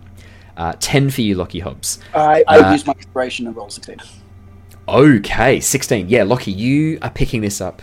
You're getting this. It's making sense. It's clicking. Like, your knowledge of how the engines work all ties into how the ship itself is functioning. Like, all of the functions of the ship, you're like, yeah, I'm understanding this. Jin, with a 2. No, hold on. I use my inspiration as well. Use your inspiration for an 11. It's definitely more complicated than you thought it would be. In your mind, probably, Jin, you were thinking, I just spin the wheel and the ship goes in the direction. But because you're dealing with 3 dimensions here, the ship is actually on a pivot forwards and backwards, the ship's wheel. And when you pivot it forwards, the 2 propellers at the front, 2 propellers at the back tilt slightly up, which moves the ship down. When you pull it back, they tilt downwards, which moves the ship slightly up. And it's sort of getting a handle on that 3-dimensional space as well, knowing to check all the dials. You're starting to get the hang of it, but it's not clicking just yet. You think you probably need a couple more sessions with. With a quick question, would the Jack of all trades pop into this at all? I'm going to argue that yes, it would, because the whole idea of Jack of all trades is that you add half your proficiency rounded out, which basically is like a way of saying like you're slightly good at everything. Like you've got a little bit of a natural ability to learn. It would just bump up to 12. Yeah, exactly. I was going to say I'll add a +1 to that roll. So yeah, then absolutely that is the next cutoff for learning a little bit more about it. Yeah, you get the feeling that 1 or 2 more sessions and you'll be a bit more proficient with this. If you get a bit more of a chance to learn, flying in okay conditions at night, not too bad, but you think like you still need to learn about the emergency maneuvers, different things you can do. You're not quite sure what like the way the ship can tilt and things like that. It's all that's sort of new. Leosin's keeping it fairly basic, like how to move forwards, backwards, up and down, and then how to turn left and right is what he's kind of sticking it to. He's not going any more in depth than that with you two. But Lockie, yeah, you think that you could do those basic maneuvers, no problems at all. Jin, you think you need a little bit more time learning how to use the airship, but as you continue through the night, you begin flying over the open sea. As you reach a point where the land disappears behind you and disappears in front of you, flying for about 4-5 hours at this point, Leosin begins getting more and more tired, and he's sort of like nodding a little bit off as he's been flying this thing all day and now for another 6 hours into the night. And there's a point where he sort of like leans forward and hits his head on the steering wheel and like sits up and goes, "Okay, I think that's it for me. Lockie, Jin, are you feeling comfortable taking over? Who would like to?" So, I would actually be getting quite tired too by this stage because I've used 2 third-level spell slots, and I'm not a automaton robot like Lockie. Yep. So I would also be feeling fatigue. Yeah. Yes. I sort of rub my eyes and I yawn. I think that a sleep would be good. Yes. Lockie, are you okay to take over for the rest of the ship, rest of the journey? Yeah, sure. I think I could probably take it from here. Great. I'll holler and bang on a pipe if I need you. Okay, sounds good. The map Corvin's just left out here. You just need to head sort of roughly at this sort of bearing for another hour or so. We've got the timepiece to your left there, and then you kind of want to even it out a little bit towards due east. And then once you hit the coastline, you're aiming for the large peninsula that'll rise out below you. Does that make sense? Absolutely. 1 hour, turn due east. Yep. And then at dawn, we head towards the peninsula. Perfect. You've got it. Great. Right. I'm off to bed. I'm exhausted. I'll see you in the morning. Good luck, Lockie. If you need anything, just come and get us. Okay. Have a good shutdown, Suckle. Thank you. As you and as Jin and Leosin begin walking away, he goes, "What's he talking about? What, a shutdown cycle? What does he mean?" I think he means sleep. Right, shutdown. Yes, I understand now. Yep. Yes. Wow. He really has not had a lot of time around people, has he? He takes things very literal. It's very easy seems to nice actually enough. play with him. He just does not know how to talk to people. Oh, he's pretty funny. Okay, there you go. No, he, yes. If you'd seen the meeting that we were part of, he doesn't have any tact. Fair enough. He might fantastic. get that one day, but who knows? Lockie, could I have you please roll me a d20, and you may add a +1 modifier to your d20 roll.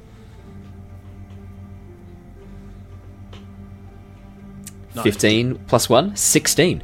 Yeah, you've been asked to do something fairly simple. You think you've got this, like, keep going on the current bearing for an hour, like, just correct for minor changes as the wind knocks the ship about a little bit, and then just turn due east. Like, it's pretty simple instructions, and you follow it to the letter.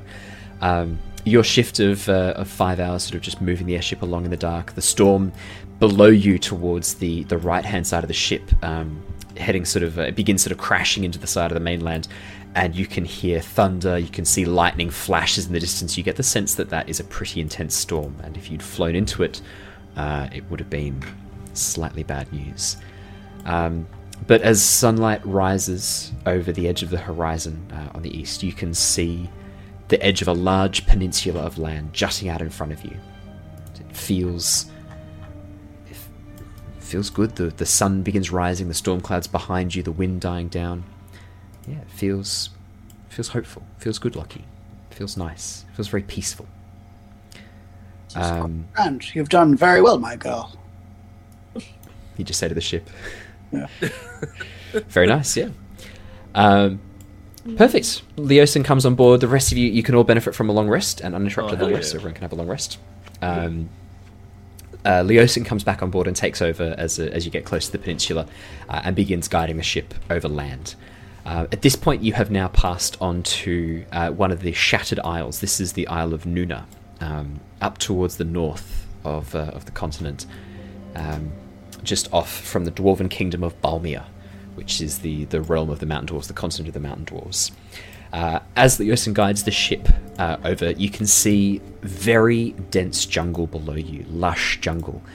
Despite its distance from the equator, the coastline is sort of walled in by these large mountainous areas that seem to trap a pocket of lush forest in the middle of the continent, in the middle of this island. The outside looks to be very sort of Icelandic coast, black volcanic sand, stark beaches, snow-capped peaks, but then the center, as you fly over these mountains, which are only a couple of hundred feet below the ship at their peak, sort of maintain this lush jungle interior, which is it's such a stark contrast as you move over the top of these mountainous areas. And as you do so, Leosin sort of calls out, "There's a large volcano in the very, very center that warms the water, keeps it quite warm in the center. It's been threatening to erupt for 100 years apparently, but so far we seem to be okay." Gives a bit of a nervous laugh and then goes, "Oh dear." You've gone and jinxed us. No, I haven't. Oh god, have I jinxed us? Mira, have I jinxed us? Mira's just looking at the volcano, like unconsciously drawn towards So towards it. with Yeah. Jin's gonna sort of go behind everyone, and he's gonna cast minor illusion, so a sound from the ship, and he's gonna make it sound like some rumbling. Make me an intimidation check with advantage. Fucking hell. 12. No, it's 21 for advantage. Oh, 21 with advantage. Oh my god, 21. Yeah, everyone sort of jumps and startles. Leosin goes, shit, and oh, fucking Jin. Jesus Christ. What? By What did I Bahamut, do? that is unbelievable. What? As he realizes the sound came from behind him, not from underneath. Oh no! The ship. I put. Yeah, I put the sound of the minor illusion from sort of where the volcano is off the side of the ship. Oh, okay. In that case, he sort of like runs over and begins looking like, what? Oh god, I've jinxed us. I'm so sorry. We need to turn the ship around. We need to go south. I'm sorry, but Varam is dead. If that volcano erupts, that's it. But why would there's like no smoke or anything? It Yeah, just but looks I can very hear it. inactive. Can you? I can hear it, I can't yeah. hear nothing now. Make me a deception check.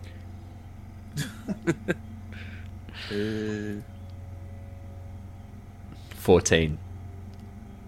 You know something about it. You did this. This was you, wasn't it? No, wasn't me at all. What do you mean? Oh, for fuck's sake.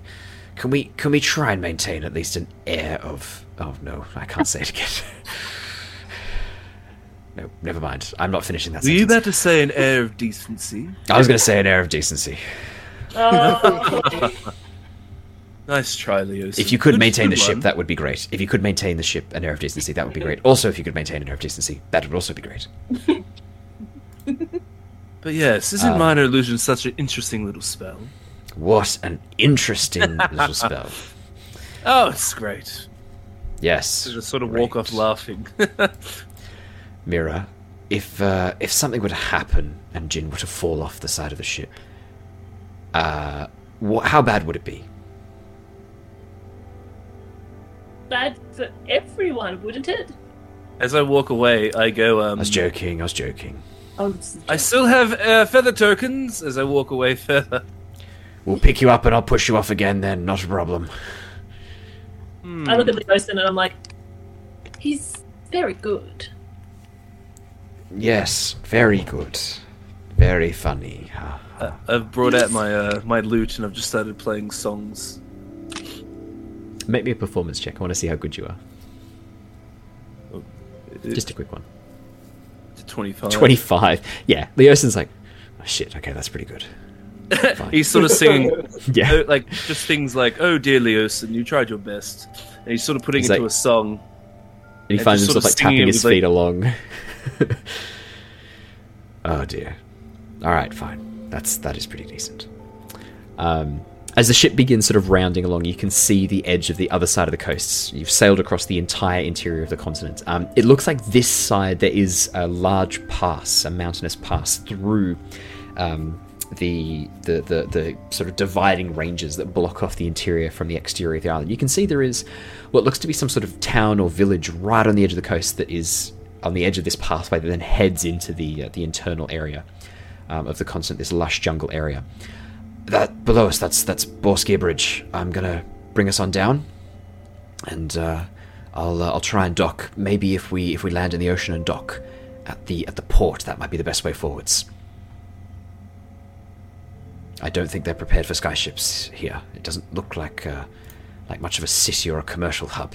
And as you look below, it's very few buildings. It doesn't look to be particularly a particularly large or populous area.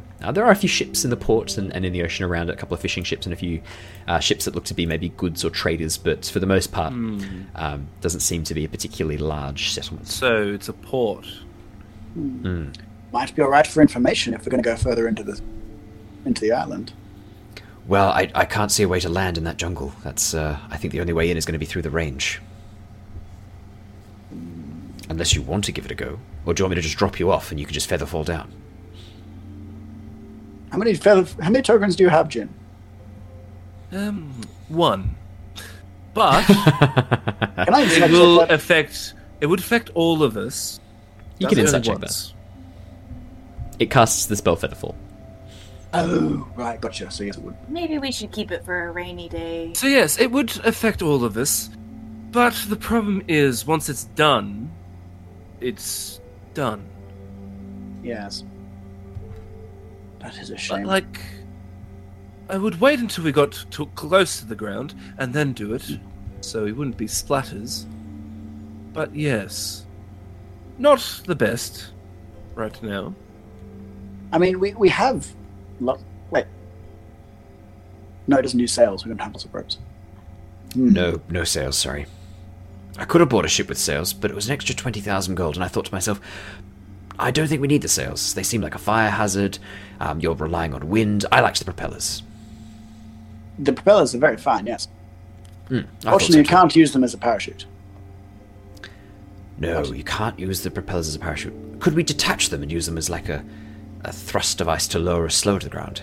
I mean, you technically you don't even have to power it. You just point them upwards and jump off. But that's getting ahead of ourselves. That's an extreme situation. Yes, right. Yes, right. Shall I dock at Borskia Bridge then, the settlement below us? What do you think? I think it's our best option. Fantastic. I'll take us down towards the water.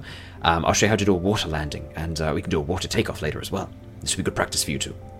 Oh, well, all 4 of you. I think all of you wanted to learn. So yes, we'll spend some time going through it with all of you. That sounds quite fine. Ooh, yeah. And with that, the skyship begins lowering towards the ocean. You can immediately see Leosin does his best to sort of not come too close to the town. He sort of flies around a little bit across the coastline, rear lines the axis of the ship towards the coast, and then just slowly lowers it, moving forwards ever so slightly. As he touches down on the surface of the water, because it is quite calm and not very choppy, the boat doesn't rock around too much, but there is a little bit of a thunk as it does sort of like rest completely, and the propellers then move the top of the propeller, the actual blades, facing straight up, so that for takeoff it can just essentially ascend skyward. Lockie, you can see that the propellers have got almost 180 degrees of motion from straight down to straight up. So there's a lot of control that you've got over this.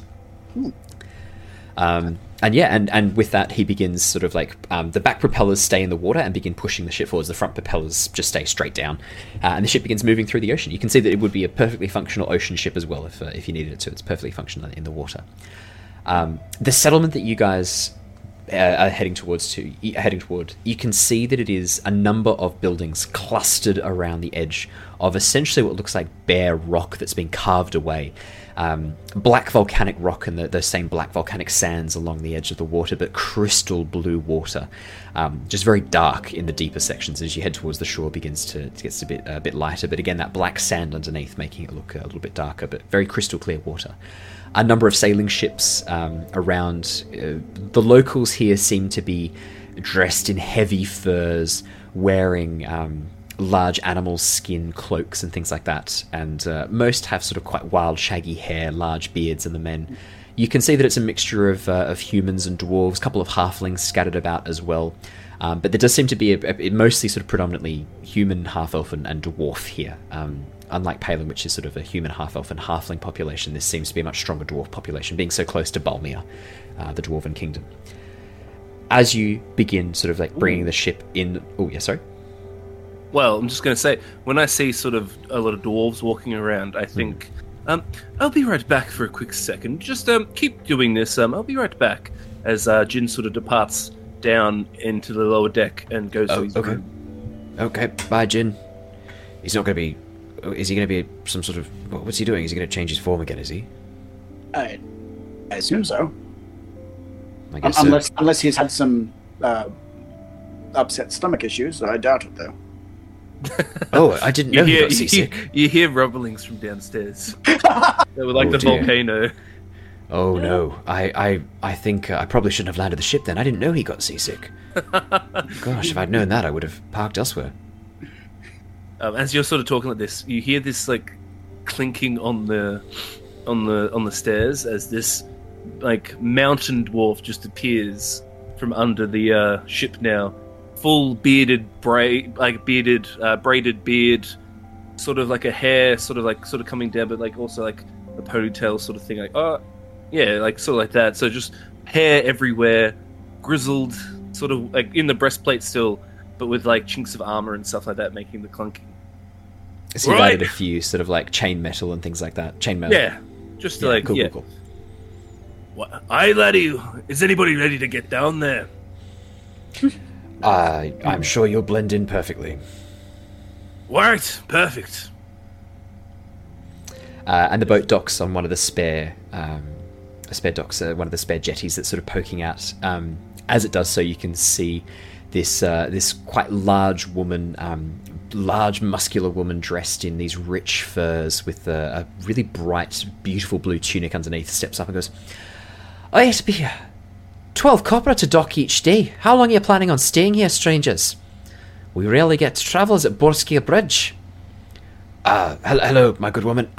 We're hoping to be here for, I don't know, a couple of days? What are we thinking? Can we pay per day? You can pay per day, but if you're late, I'm going to be docking it. I'll be taking the ship.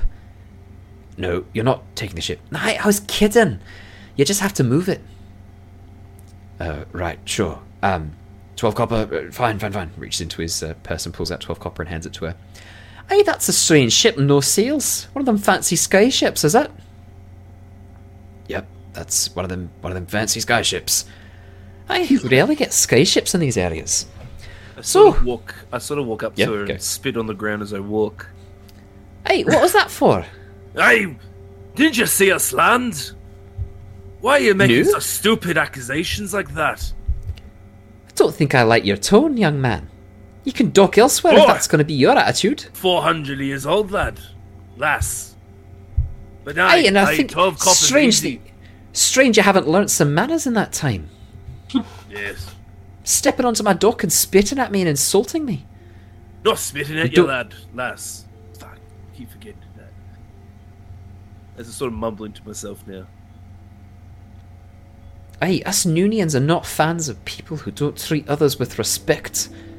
You'll find yourselves in deep water here if you're not polite and respectful. Yeah, so the dwarf will back down a little bit.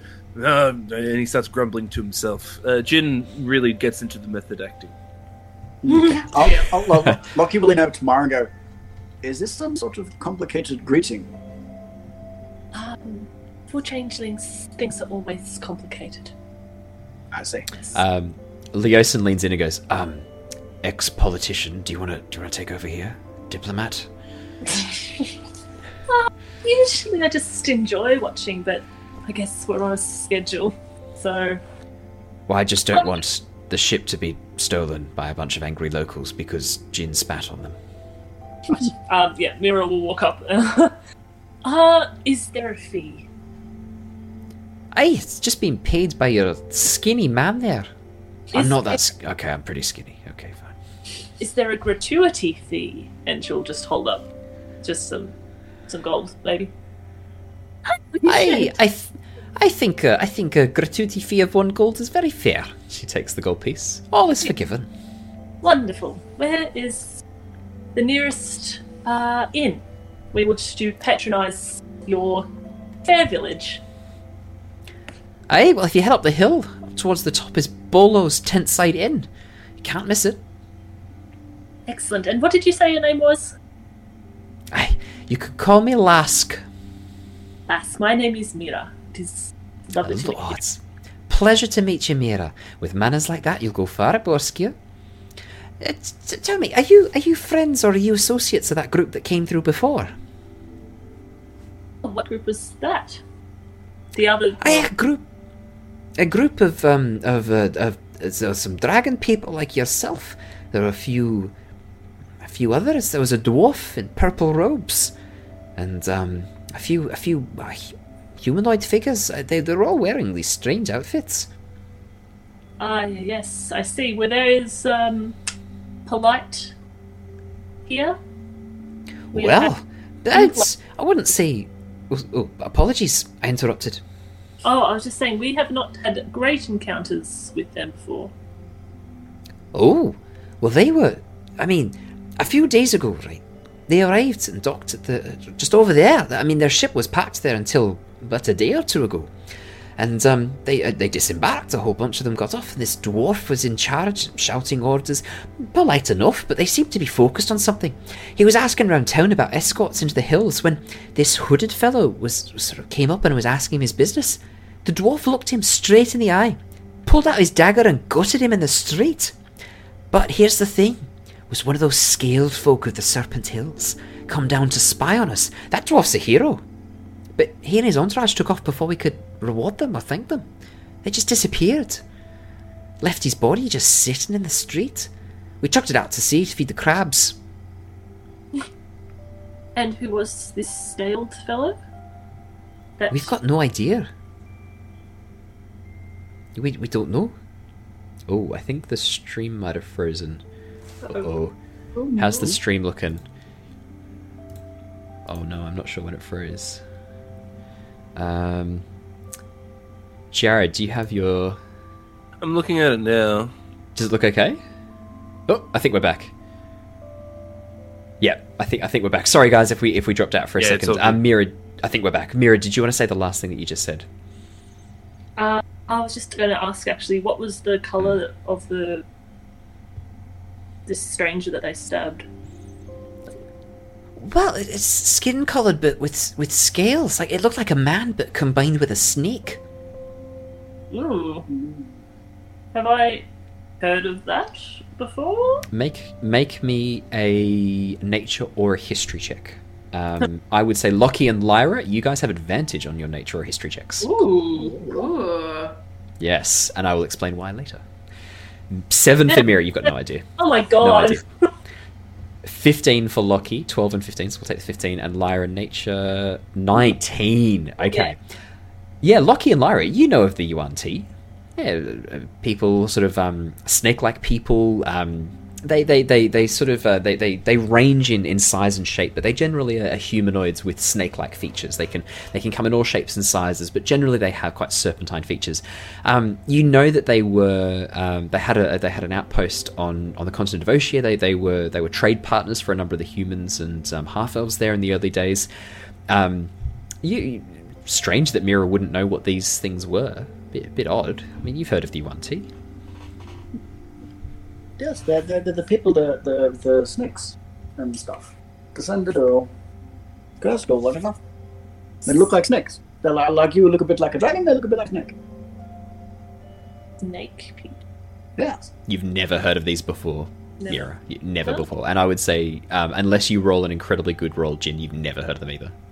Oh, okay, I'll give it a quick go though. Yeah, go on. Nature or history. Oh, they're both 0, so it's whatever. 14. Actually, Jin, you have heard. You know that during the ruin, during the catastrophic battle between the gods and the betrayer gods, the prime deities and the betrayer gods, you know that there were a group of... They were always referred to as serpentine or serpents, or they're portrayed as being snakes more than people, but they sided with the betrayer gods and were pushed out and destroyed when the betrayer gods were sealed away. Yeah, right. Something about that snakes or these serpents, but something about the serpentine people. It's like, and the name the Serpentine Hills as well. It's triggering something in your memory, something from the time of the ruin. But definitely, like, from your history, they were destroyed. They were driven away and destroyed. There's none left. They supported the betrayer gods. They're long gone. Apparently. Yeah, no. As far as you know, it's your history. They're gone. Okay. Well, I'll keep. I'll let the conversation keep rolling anyway, and Jin will just Aye, sort of there's sit been there and these- look a bit gruff. There's been these strange snake-like creatures or beings. They look like us for the most part. Some of them look very like us, but they've been. We think that they're coming from the hills up in the forest beyond. It's downright strange. It's ever since that expedition went deep into the forest a couple of years back and disappeared, looking for a city of gold. Oh, city of gold. You can see Aye. Mira's like, both her eyes just flash with the red colour just for a minute as a draconic sort of ancestry. Oh. Aye, legends tell that a golden city once was sitting in the middle of a large continent. This island apparently was once a massive landmass, but sank below the waves, most of it. But in the centre was a golden palace, the people of Anurian.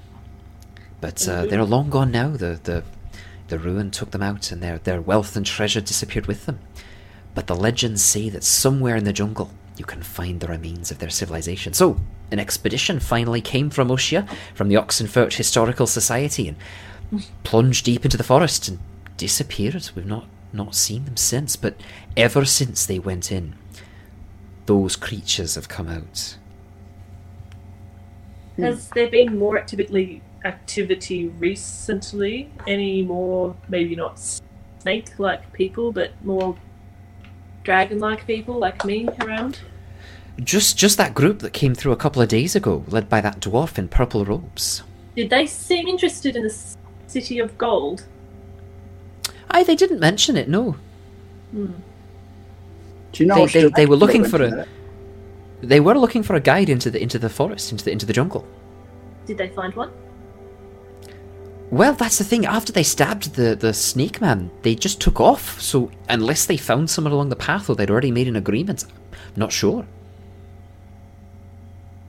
Strange. They just took off after they murdered him in the street. Where were I mean, they good staying riddance. while they were here? They didn't. They weren't even here for more than an hour.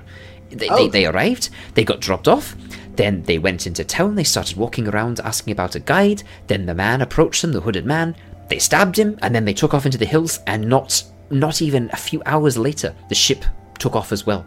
When the people aboard, the crew, heard what happened, they just sailed away, left their members behind on this island. Huh. I know, strange. Most excitement we've had here for a number of years. Ever since that expedition. The hills have claimed another life. That's what the people are saying. Do the hills eat many lives?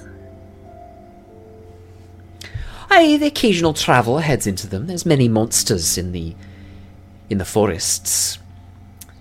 Strange creatures, a few lizard folk occasionally, but they're mostly harmless. As long as you've got something to trade and batter, they're fairly. They don't take people unless they're already dead. They're very strange lizard folk. We try not to muck around with them too much, but I've heard tell of giants, nagas, all sorts of beasties.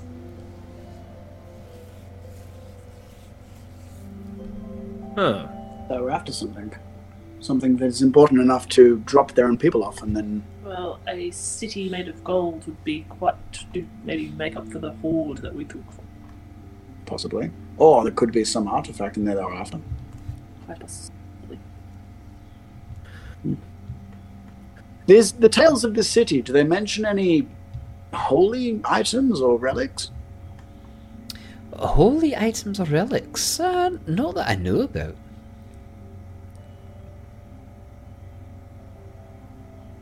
And why hasn't anyone ever... Oh, no, I'm not that voice. Why has no one ever found it? The city? Well, that's the thing. We don't know if they have or not. They've just not returned to tell us if they have. And this dwarf. Maybe all of the people have found it, but something stops them coming back. Ooh. She's like, You get the sense. You get the sense that this woman's quite happy for the tale to spread and for people to come as tourists. yeah, that's fair. Yeah. Hashtag. Yeah. And you said that they took off without the dwarf. Oh, no. The dwarf led his group as soon as he finished stabbing that snake man. He called out to the group like, "All right, we're going," and then they just took off, disappeared into the forest, into the jungle. Which way did they go, lad? Or lass? Oh, there's only one way into the forest, lad. Come on. I love it. Such a... You're going to be paying another gold piece for rude tax in a moment.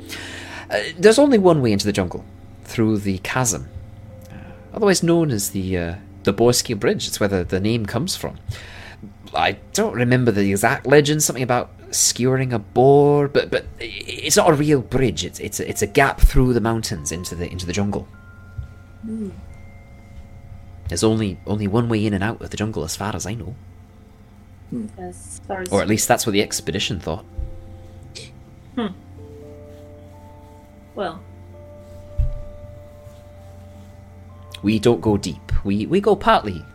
The outskirts of the jungle are fine, and you can head in for a couple of 100 meters or so and not run into too much trouble. We get a lot of food from the coastline, but we occasionally have to get wood from the jungle. We get other game and things like that. There's lots of plants in there that are quite good for medicinal properties, so we have to go into the jungle occasionally. But we don't venture deep. No Borskerian will go deep into the jungle, especially not after dark. you don't go into the jungle, you can go over the jungle. The only problem is landing. Landing amongst Wow. trees is very tricky. That's true. Aye, that's what the expedition said. That's what the Oxenford Historical Society said. They came on a big airship as well, but the first attempt they had, they actually crashed into the side of one of the outer areas of the Borskir Bridge Canyon. They I think one of the sails got sort of, I don't know what happened exactly, got blown a bit too far, and they crashed into some trees. And their airship, the ruins of their airship, are still there. You can still see it. It's mostly rotted and rusted now, and the jungle's done its best to claim it. But I mean, I heard that there was some good loot that could be found there as well. Who could be a good starting point. I mean, Hey, that's towards the south. It looks like this lot were heading deeper into the jungle. The south is just the edge of the cliff face and the mountains. We occasionally go that far as well, but this lot, I'm assuming if they were looking for the Golden City, they're going to be headed due north as soon as they enter the jungle. Well, we do have business with them. Have you heard? Hey, okay. Have you heard of the Cult of the Dragons? The Cult of the Dragon? Yeah. No? Insight. Why? Is it a group that worships dragons? Yeah, go on, make me an insight check. Normally I prefer if my players ask, do I believe this person? But natural 20. 23. Yeah, she seems... So here's what you get, Mira. Yeah, she's telling the truth. She's never heard of the Cult of the Dragon before. She's definitely... All the stuff she's told you so far, watching her body language, having a bit of a listen, getting a feel for who this person is, she's not lied to you. There's definitely an air of dramatic retelling that's going on here. Yeah. You definitely get the sense that she's talking up the tales, talking up the whole situation a little bit, because it's exciting. It's the legend and the mythos of this location. It's what makes Borsky Bridge famous. This mysterious jungle and golden city. You don't know how much of it she actually believes. She seems very willing to take advantage of it though and talk it up and yeah, none of her stories have been lies, but there's been embellishments. You sort of like see the telltale sign of her like occasionally sort of looking up to the left as she thinks of a more creative version of the truth. But she's not lying. It's not malicious. She's just wrapped up in the story and enjoying the tale and telling it to an outsider for the first time and looking at your surprised faces and seeing the effect the story has on you. Like all of you going, oh, I wonder if they were headed that way and what we could do with the ship. She's like, oh yeah, that's a great tale. Go on. Like you think that she's really enjoying the narrative and sharing the narrative with you. Yeah, I think Mira will kind of lean into that a bit and kind of whisper conspiratorially to Jin and Lockie and Lyra and go, well, what do you think, everyone? And she'll just kind of glance over her shoulder and just like go back to the group. Are we whispering? Because I don't have that setting. Oh, okay.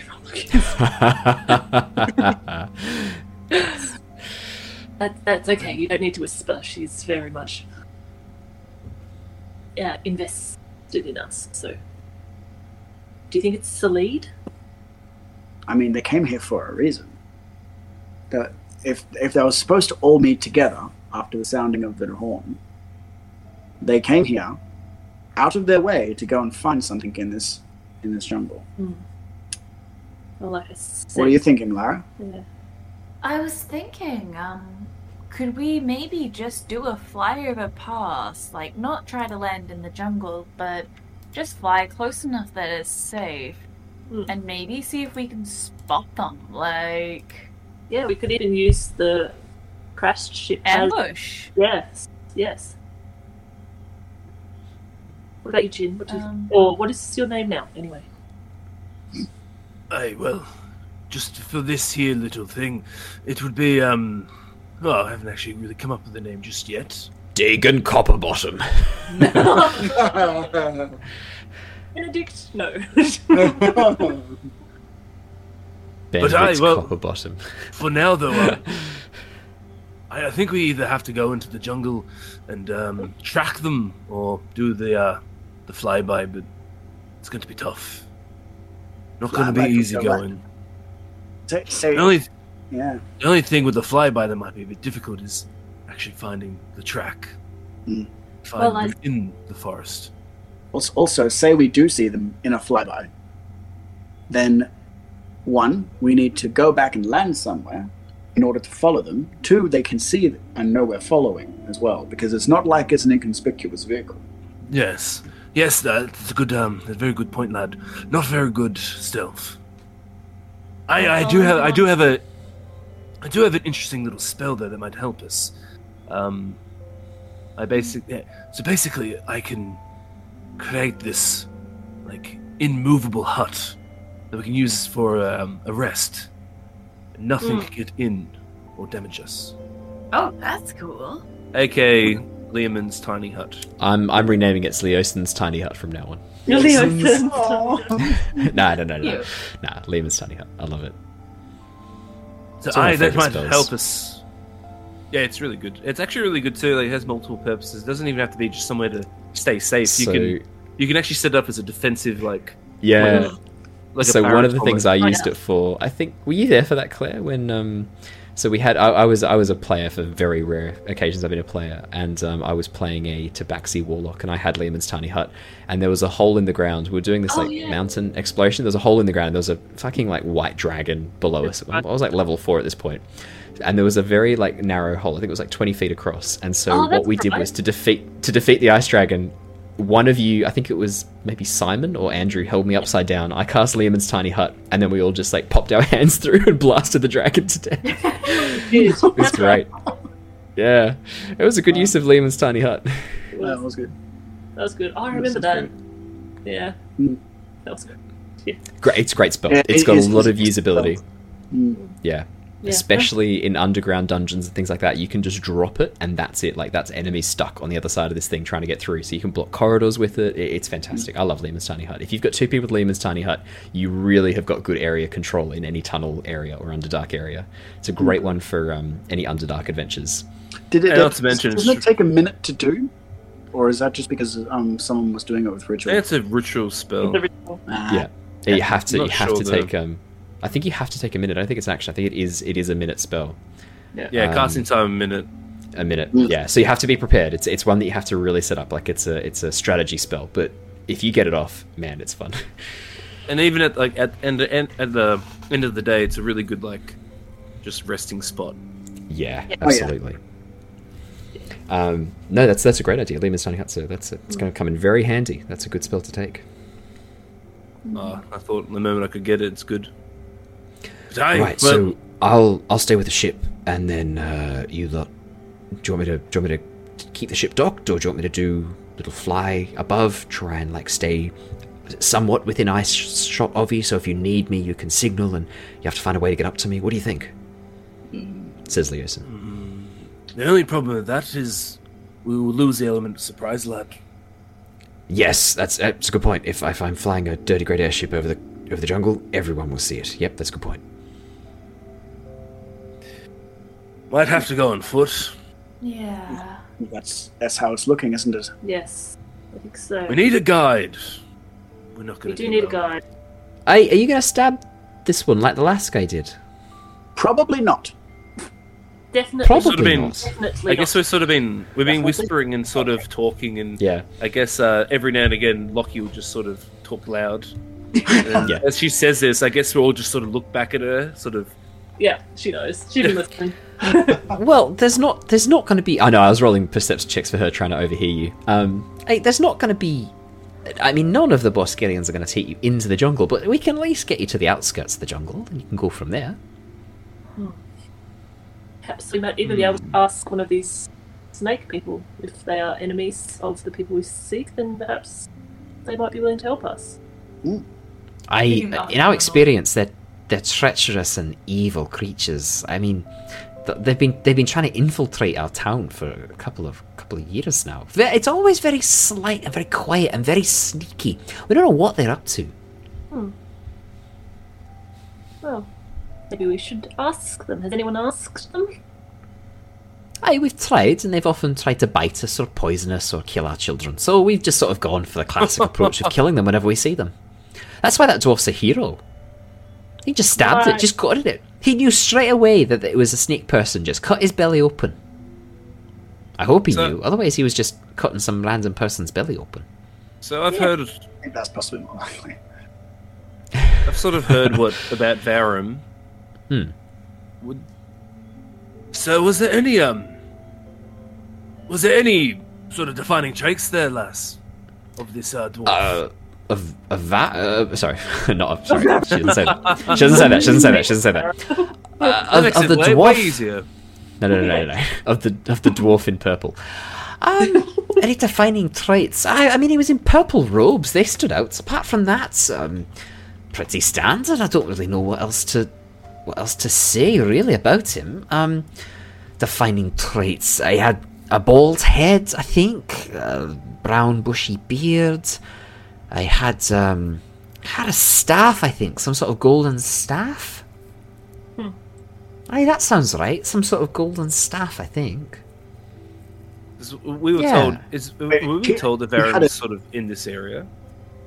The intelligence you had is that Varum's in this area, and you also know from talking to Talus the White that Varum is a dwarf. She called him that filthy dwarf a number of times, I think. Are you saying he had a golden stick or an infection? I'm not sure.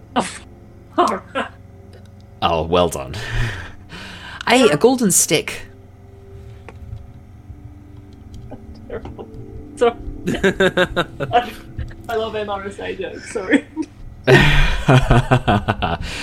Oh dear.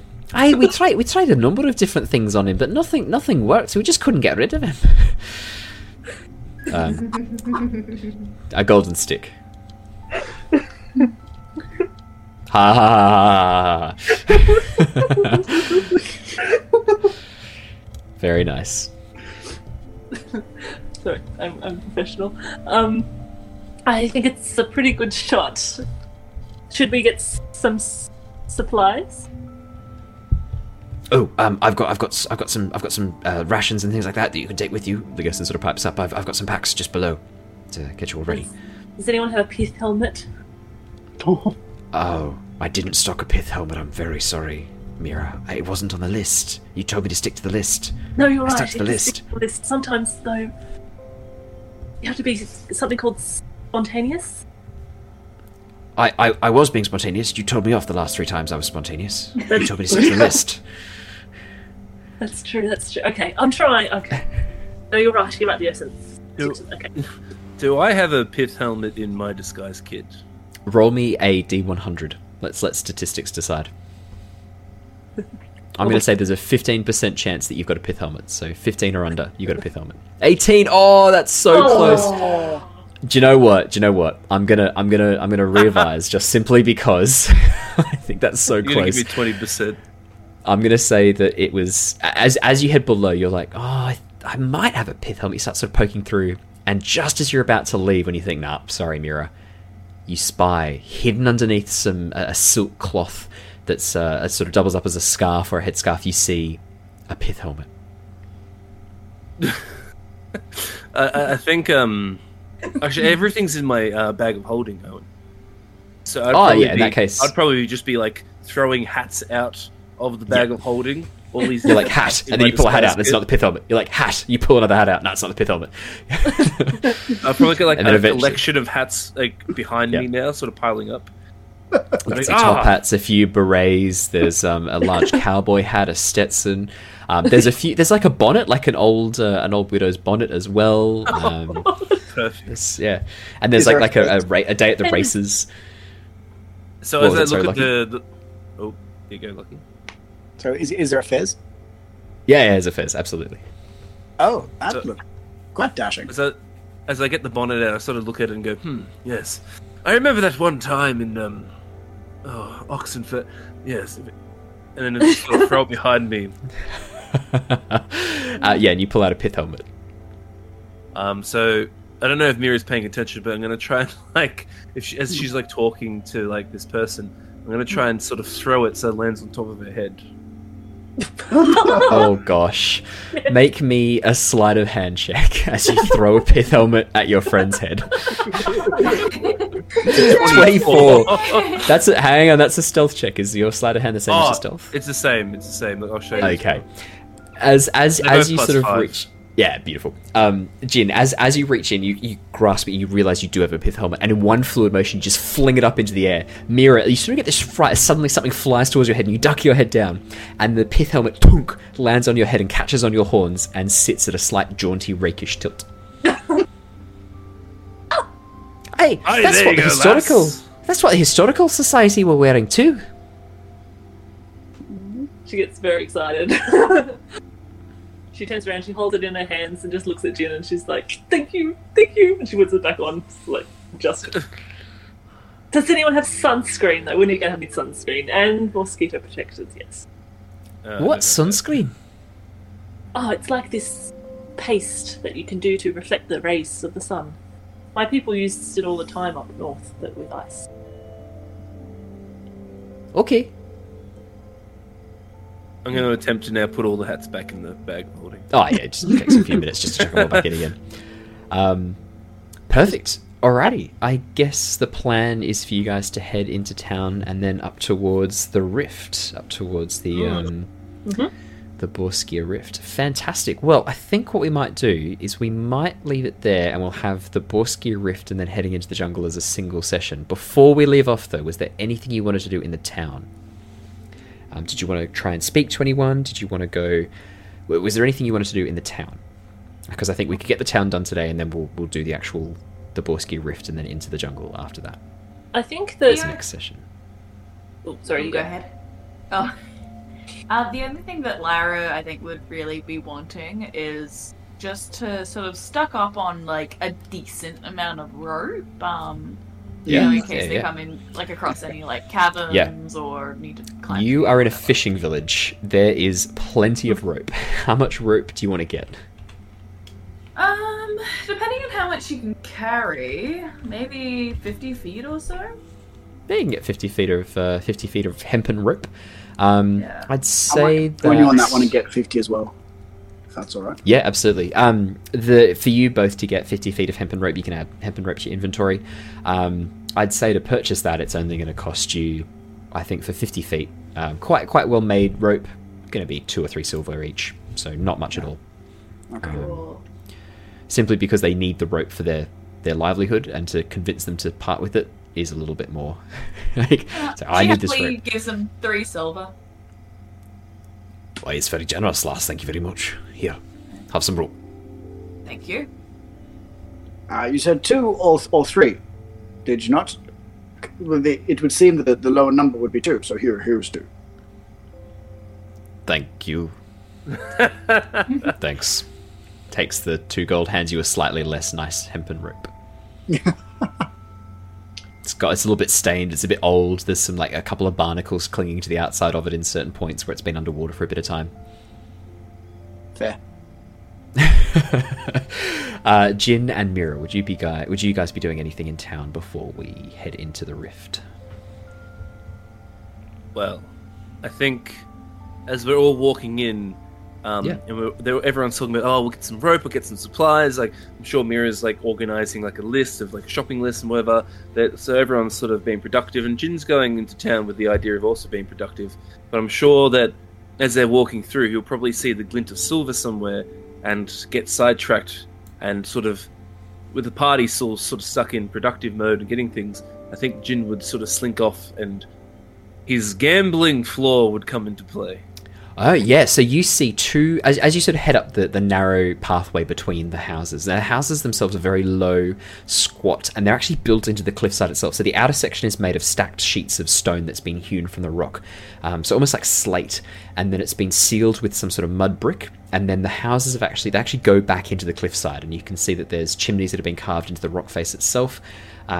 The houses are sort of very low to protect from the wind, and the front doors are sealed around the edges with what looks like animal furs on the front of the actual door and on the back of the door. But yeah, as you begin heading up the narrow pathway that snakes around the cliff face up towards the top, the others are all sort of moving about.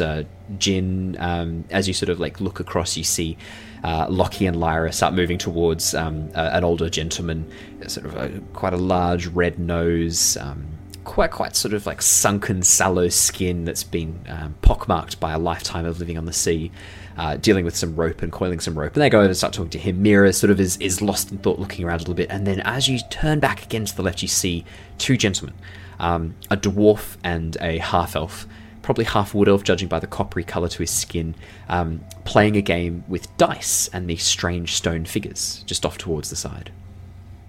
So yeah, as I'm sort of looking around, I see that, I just go, ooh, and then I just sort of slink away from the group, just sort of caught in the sort of in the game and seeing the coin.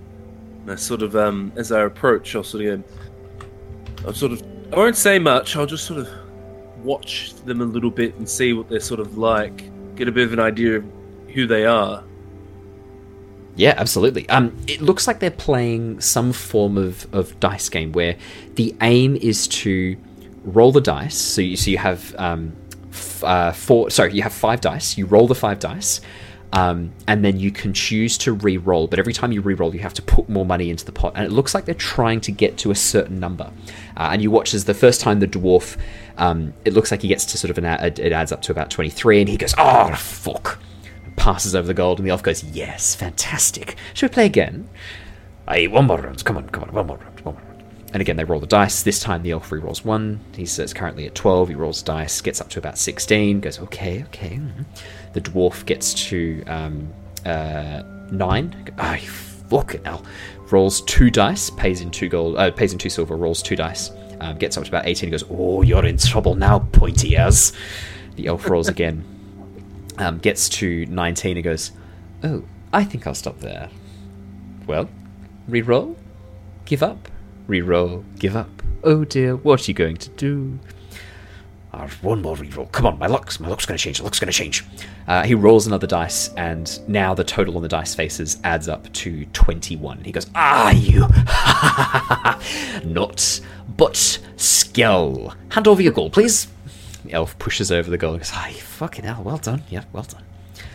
It looks like a form of blackjack using dice. Yep, perfect. I'll sort of wander over. Hey, well, what's going on here, lads? Hey, welcome. Here to play a bit of dice poker. always down for anything. Blinds 1 silver. Agreeable? Go on then. I don't even really think about their values too much. When it comes to gambling, I go into a bit of a haze and just want to do it. Now, do you have dice on you? I think you do, from your background. I don't know, because I got the forgery and disguise kit stuff. If not, they'll give you some dice. They'll loan you some dice. All right, perfect. Can you please roll me 5d6? 5d6. The elf immediately rolls a total of 24 and is bust. You roll a total of 25, you're bust. The dwarf rolls a total of 9 and goes, aye, 2 silver for free. Thank you very much, gentlemen. Takes the 2 silver away. 1 from each of you. The elf goes, give him silver. 1 more round, and that's it. No more. 1 more round, okay? Hey, 1 more round. Give you a chance to win your money back. And you, stranger, 1 more round. Hey, let's go again. Alrighty. 5d6, please. That's better. Yeah. So the dwarf rolls 19. The elf rolls 11. You roll 16. The dwarf goes, I think I will re-roll none of my dice. The elf has 2 1s, a 6, a 1, and a 2, and goes, I'm going to re-roll one of my 1s. He pays a silver in, so he's now 2 silver, and he rolls one of his things. He rolls a 5, which takes him up to 15. Illyrian. I'm gonna re-roll. You can choose. Yeah, you can choose to re-roll. I'll re-roll one of me 2s. Yeah, go for it. Just roll a d6. So. Oh no! 14. It goes to 20. Oh yeah, it does too. Sorry. I was a moment. I was like, oh no, yeah, 20. The dwarf goes, fuck. The elf looks and goes, oh dear. Right, here we go. He's going to re-roll one of his other 1s. No, that's a 6. He's out. That's it. He's out. That's 22. Fucking hell. Well done. As he passes you, so you get 3 gold from the elf, 1 gold from the dwarf. You get 4 gold. So, perfect. I'll probably keep doing that though, as long as I can. I won't keep playing more games because no. I was just going to finish up there. Once. Perfect. Yeah. Yep. Perfect. I guess we can just figure out how much I lose or win later on. Yeah, we'll roll some percentile dice as a carousing check. Perfect. Well, I think on that note, on some gambling addiction. What did Mira want to do though, quickly? Mira. Sorry. I never actually said. Sorry, Mira. That's okay. I guess the other thing was that you're right. You would just be getting things, but in the Spirit of Tomb of Annihilation style, is there actually any, like, if you're going to a jungle, is there any bug repellent, a la Cholt? Yeah, absolutely. Definitely bug repellent. You can see the general store, which is flagged by a large banner hanging out the front showing a number of like sacks and crates and barrels. As you sort of step on in, you can see there is a gnomish lady sitting just on a little stool by the counter, and behind the counter is a humanoid gentleman. He looks to be in his sort of early 30s, I'd say large scar down the side of his face, and he's got a shaved head on one side, and then a sort of a flop of messy hair hanging down the other. And as you sort of enter, he goes, "Hello, welcome. What can I get you? Is there anything you need?" And the gnomish woman who's sitting down in front goes, "Please try that again. Welcome to Madame Sand's House of Wonderful Supplies. How may I assist you this morning?" "Much better." Ah, a trainee, I see. "Intern." Intern. We need to get an intern. That's a very good idea. As you say that, he leans forward. He goes, Are you hiring? Are you looking for an intern? Please, I need to get out of this place. This place is the worst." Well, do you have a resume? She'll just whisper conscriptal. I'll put one together.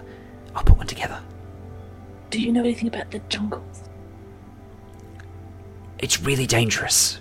Why are we whispering at the jungles? It's really dangerous in the jungles. You're probably gonna need some torches. It gets quite dark. You probably want to get some tinder as well. It's very hard to start a fire. It's quite wet in there.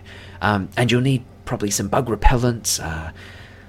You do sound quite organised, young man. I might have a job for you if you wish.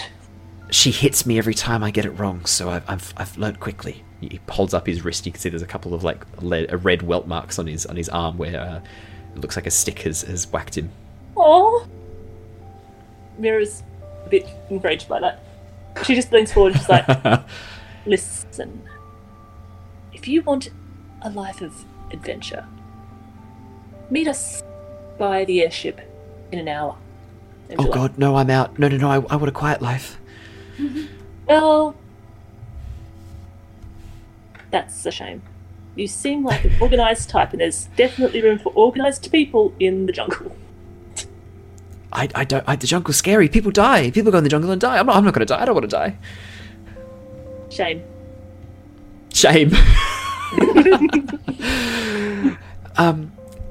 So, bug repellent? Yes, everything you think we'll need. Citronella sticks. He pushes over a few bundles of incense. Just light these and it'll keep stuff away. Perfect. She'll just get a few other things, like you said, like lanterns and... Yeah, absolutely. We can figure it out. I guess it would be like a kit, like a adventurer's pack or something like that, I guess. Absolutely, yeah. Just a few things to top up your existing adventurer's pack. I'll let me know what you want in the chat later on, and I'll message you through how much it costs. But it won't be more than a couple of gold tops, like for everything what I really that you need. I'm assuming. I wanted a pet intern. That's what I really wanted. But okay. Sorry. So when I roll stats for NPCs, this man is shy, reclusive, and just wants to live a quiet life. Aww. So I was like, when you offered a life of adventure, it's like, that's it. No, not interested. Well, one day, Mira, it's in her head now. She needs We'll get an intern. She needs an intern. Amazing. Awesome. Well, I think that's where we'll wrap up for tonight. I think that's a good place to wrap up story-wise, and then we'll start next session as you guys head into the Borskia Rift. That is going to be exciting. Yeah. Awesome. Thank you so much, everybody, for joining us. It's been lovely having you on board for our 40th episode. I can see we've had a few people jump in and out of the chat, so thank you so much for popping in. It looks like Jin's being given advantage by Dragon Wolf, so thank you very much, Dragon Wolf, for giving Jin advantage. I've marked that off, and we'll keep that in mind for future. But yeah, everybody stay safe, stay well. We will all be back next Wednesday for some more Dungeons & Dragons enjoyment. Until then, I hope you guys have a wonderful week, a very enjoyable weekend, and we will see you next Wednesday. See everybody. Hey guys, thank you. See you later, everyone. Farewell. Oh, I should say, I will be back doing some more streams. I will be doing some more VR streams. Now that I've got the Oculus Rift all up and not the Oculus Rift. Now that I've got the Oculus Quest running really, really nicely, completely wireless, I am going to be doing some more VR stuff. So stay tuned. Harley and I might be doing some more of the Ragnarok that we did before. That was really, really fun. It's like Beat Saber but Viking, and you're hitting a drum. Nice. That was really fun. Oh man, that was good. Otherwise, if you guys are free at some point over the weekend, I might do some more Akron, which, if you guys aren't aware, is a game where I'm in VR as a giant tree. You guys are on your phones as squirrels trying to steal my acorns, and I'm in VR. And so I can see you all in VR, like running around these little fucking squirrels, and you guys are on your phone. You can see me as this giant tree in the background. I'll let you guys know when I'm playing. It's so much fun. Yeah, I'm looking at that. It's amazing. How many people awesome. can you have in that? You can have up to 8. Well, then you might even be able to get 1 or 2 people from the chat. Yeah, that's what I'm thinking. That's exactly what I'm thinking. It's a free app, so yeah, I think it'll be lots of fun. Awesome. Well, I will see you all then. Stay safe, stay well, and goodbye, everybody. See you guys. Have a good one. Yeah, bye. Farewell.